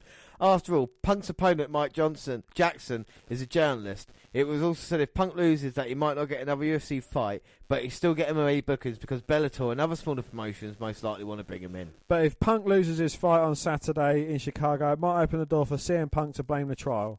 If he loses the fight, especially if it's a close fight, I think that's in his mind. If he loses a fight that's somewhere competitive, he might be thinking that the stress at the end may have made a difference. Well, hopefully CM Punk will win his fight, giving him 2 amazing victories in the same week. But he has stated that he's no interest in return to professional wrestling, and he even said he's not all in after the trial, and he said it's all said and done. Well, Punk versus WWE. Well, although fans would love to see the best in the world return to WWE, that certainly appears to be a long way off. The wider impacts on WWE? Well, however, the results of the trial could have an instant repercussions in the company, as Dave Meltzer explains. Speaking on a recent edition of Wrestling Observer Radio, Meltzer explained the impact verdict may have on WWE talent when it comes to medical evaluation. Well, I'll be I will be willing to bet that there will be a memo that comes through to the doctors very quickly that this will never happen again, and everything's going to have to be written down, he said. I think some of the talent might be unhappy because they're going to have to go through more channels, so it won't be easy. I sense that because WWE is so conscious right now about its public image, about anything. Of course, there's an argument to suggest that everything Meltzer expects to happen from now on should have been happening from day one. However, if that's not what current WWE stars used to, it may be frustrating for a while, but in the long run, a system like that could be better for everyone. So Punk does win the trial, and that is it for now, and we'll be back to two. But until then, we hope you enjoyed it. Let us know what you think of the CM Punk podcast. And I think it's been good, and there's still a lot more to come. But if you want to tell us what you think, you can contact us on Twitter at WWE Network Review or at Vince McDan, WWE. I'm at J_Rollins. We're on across the Google platforms, WWE Network Review on Google+. Send us an email to WNR podcast@gmail.com. We're also on Facebook. Yes, Facebook. You can come and find our page and give us a like with the WWE Network Review podcast, or you can come and find me and add me as a friend. I am Vince McDan. Subscribe to our YouTube channel, WWE Network Review podcast there. Clips going up, podcasts go at the same time. There are other places like SoundCloud. On your phone. Next weekend, it's NXT Chicago 2 live on Spreaker Radio. We will be with you. We'll be live at 11 p.m. on Saturday night. And of course, Stitcher Radio and iTunes. We can download, subscribe, rate, and review there. But that is it. I have been James Rollins. Thanks for listening, everybody. And hang on. So that is it. Thanks for listening, everybody. No. So that is it. I have been James Rollins, and as always, I was joined by Dan White. There you go. Thanks for listening, everybody, and bye. Bye.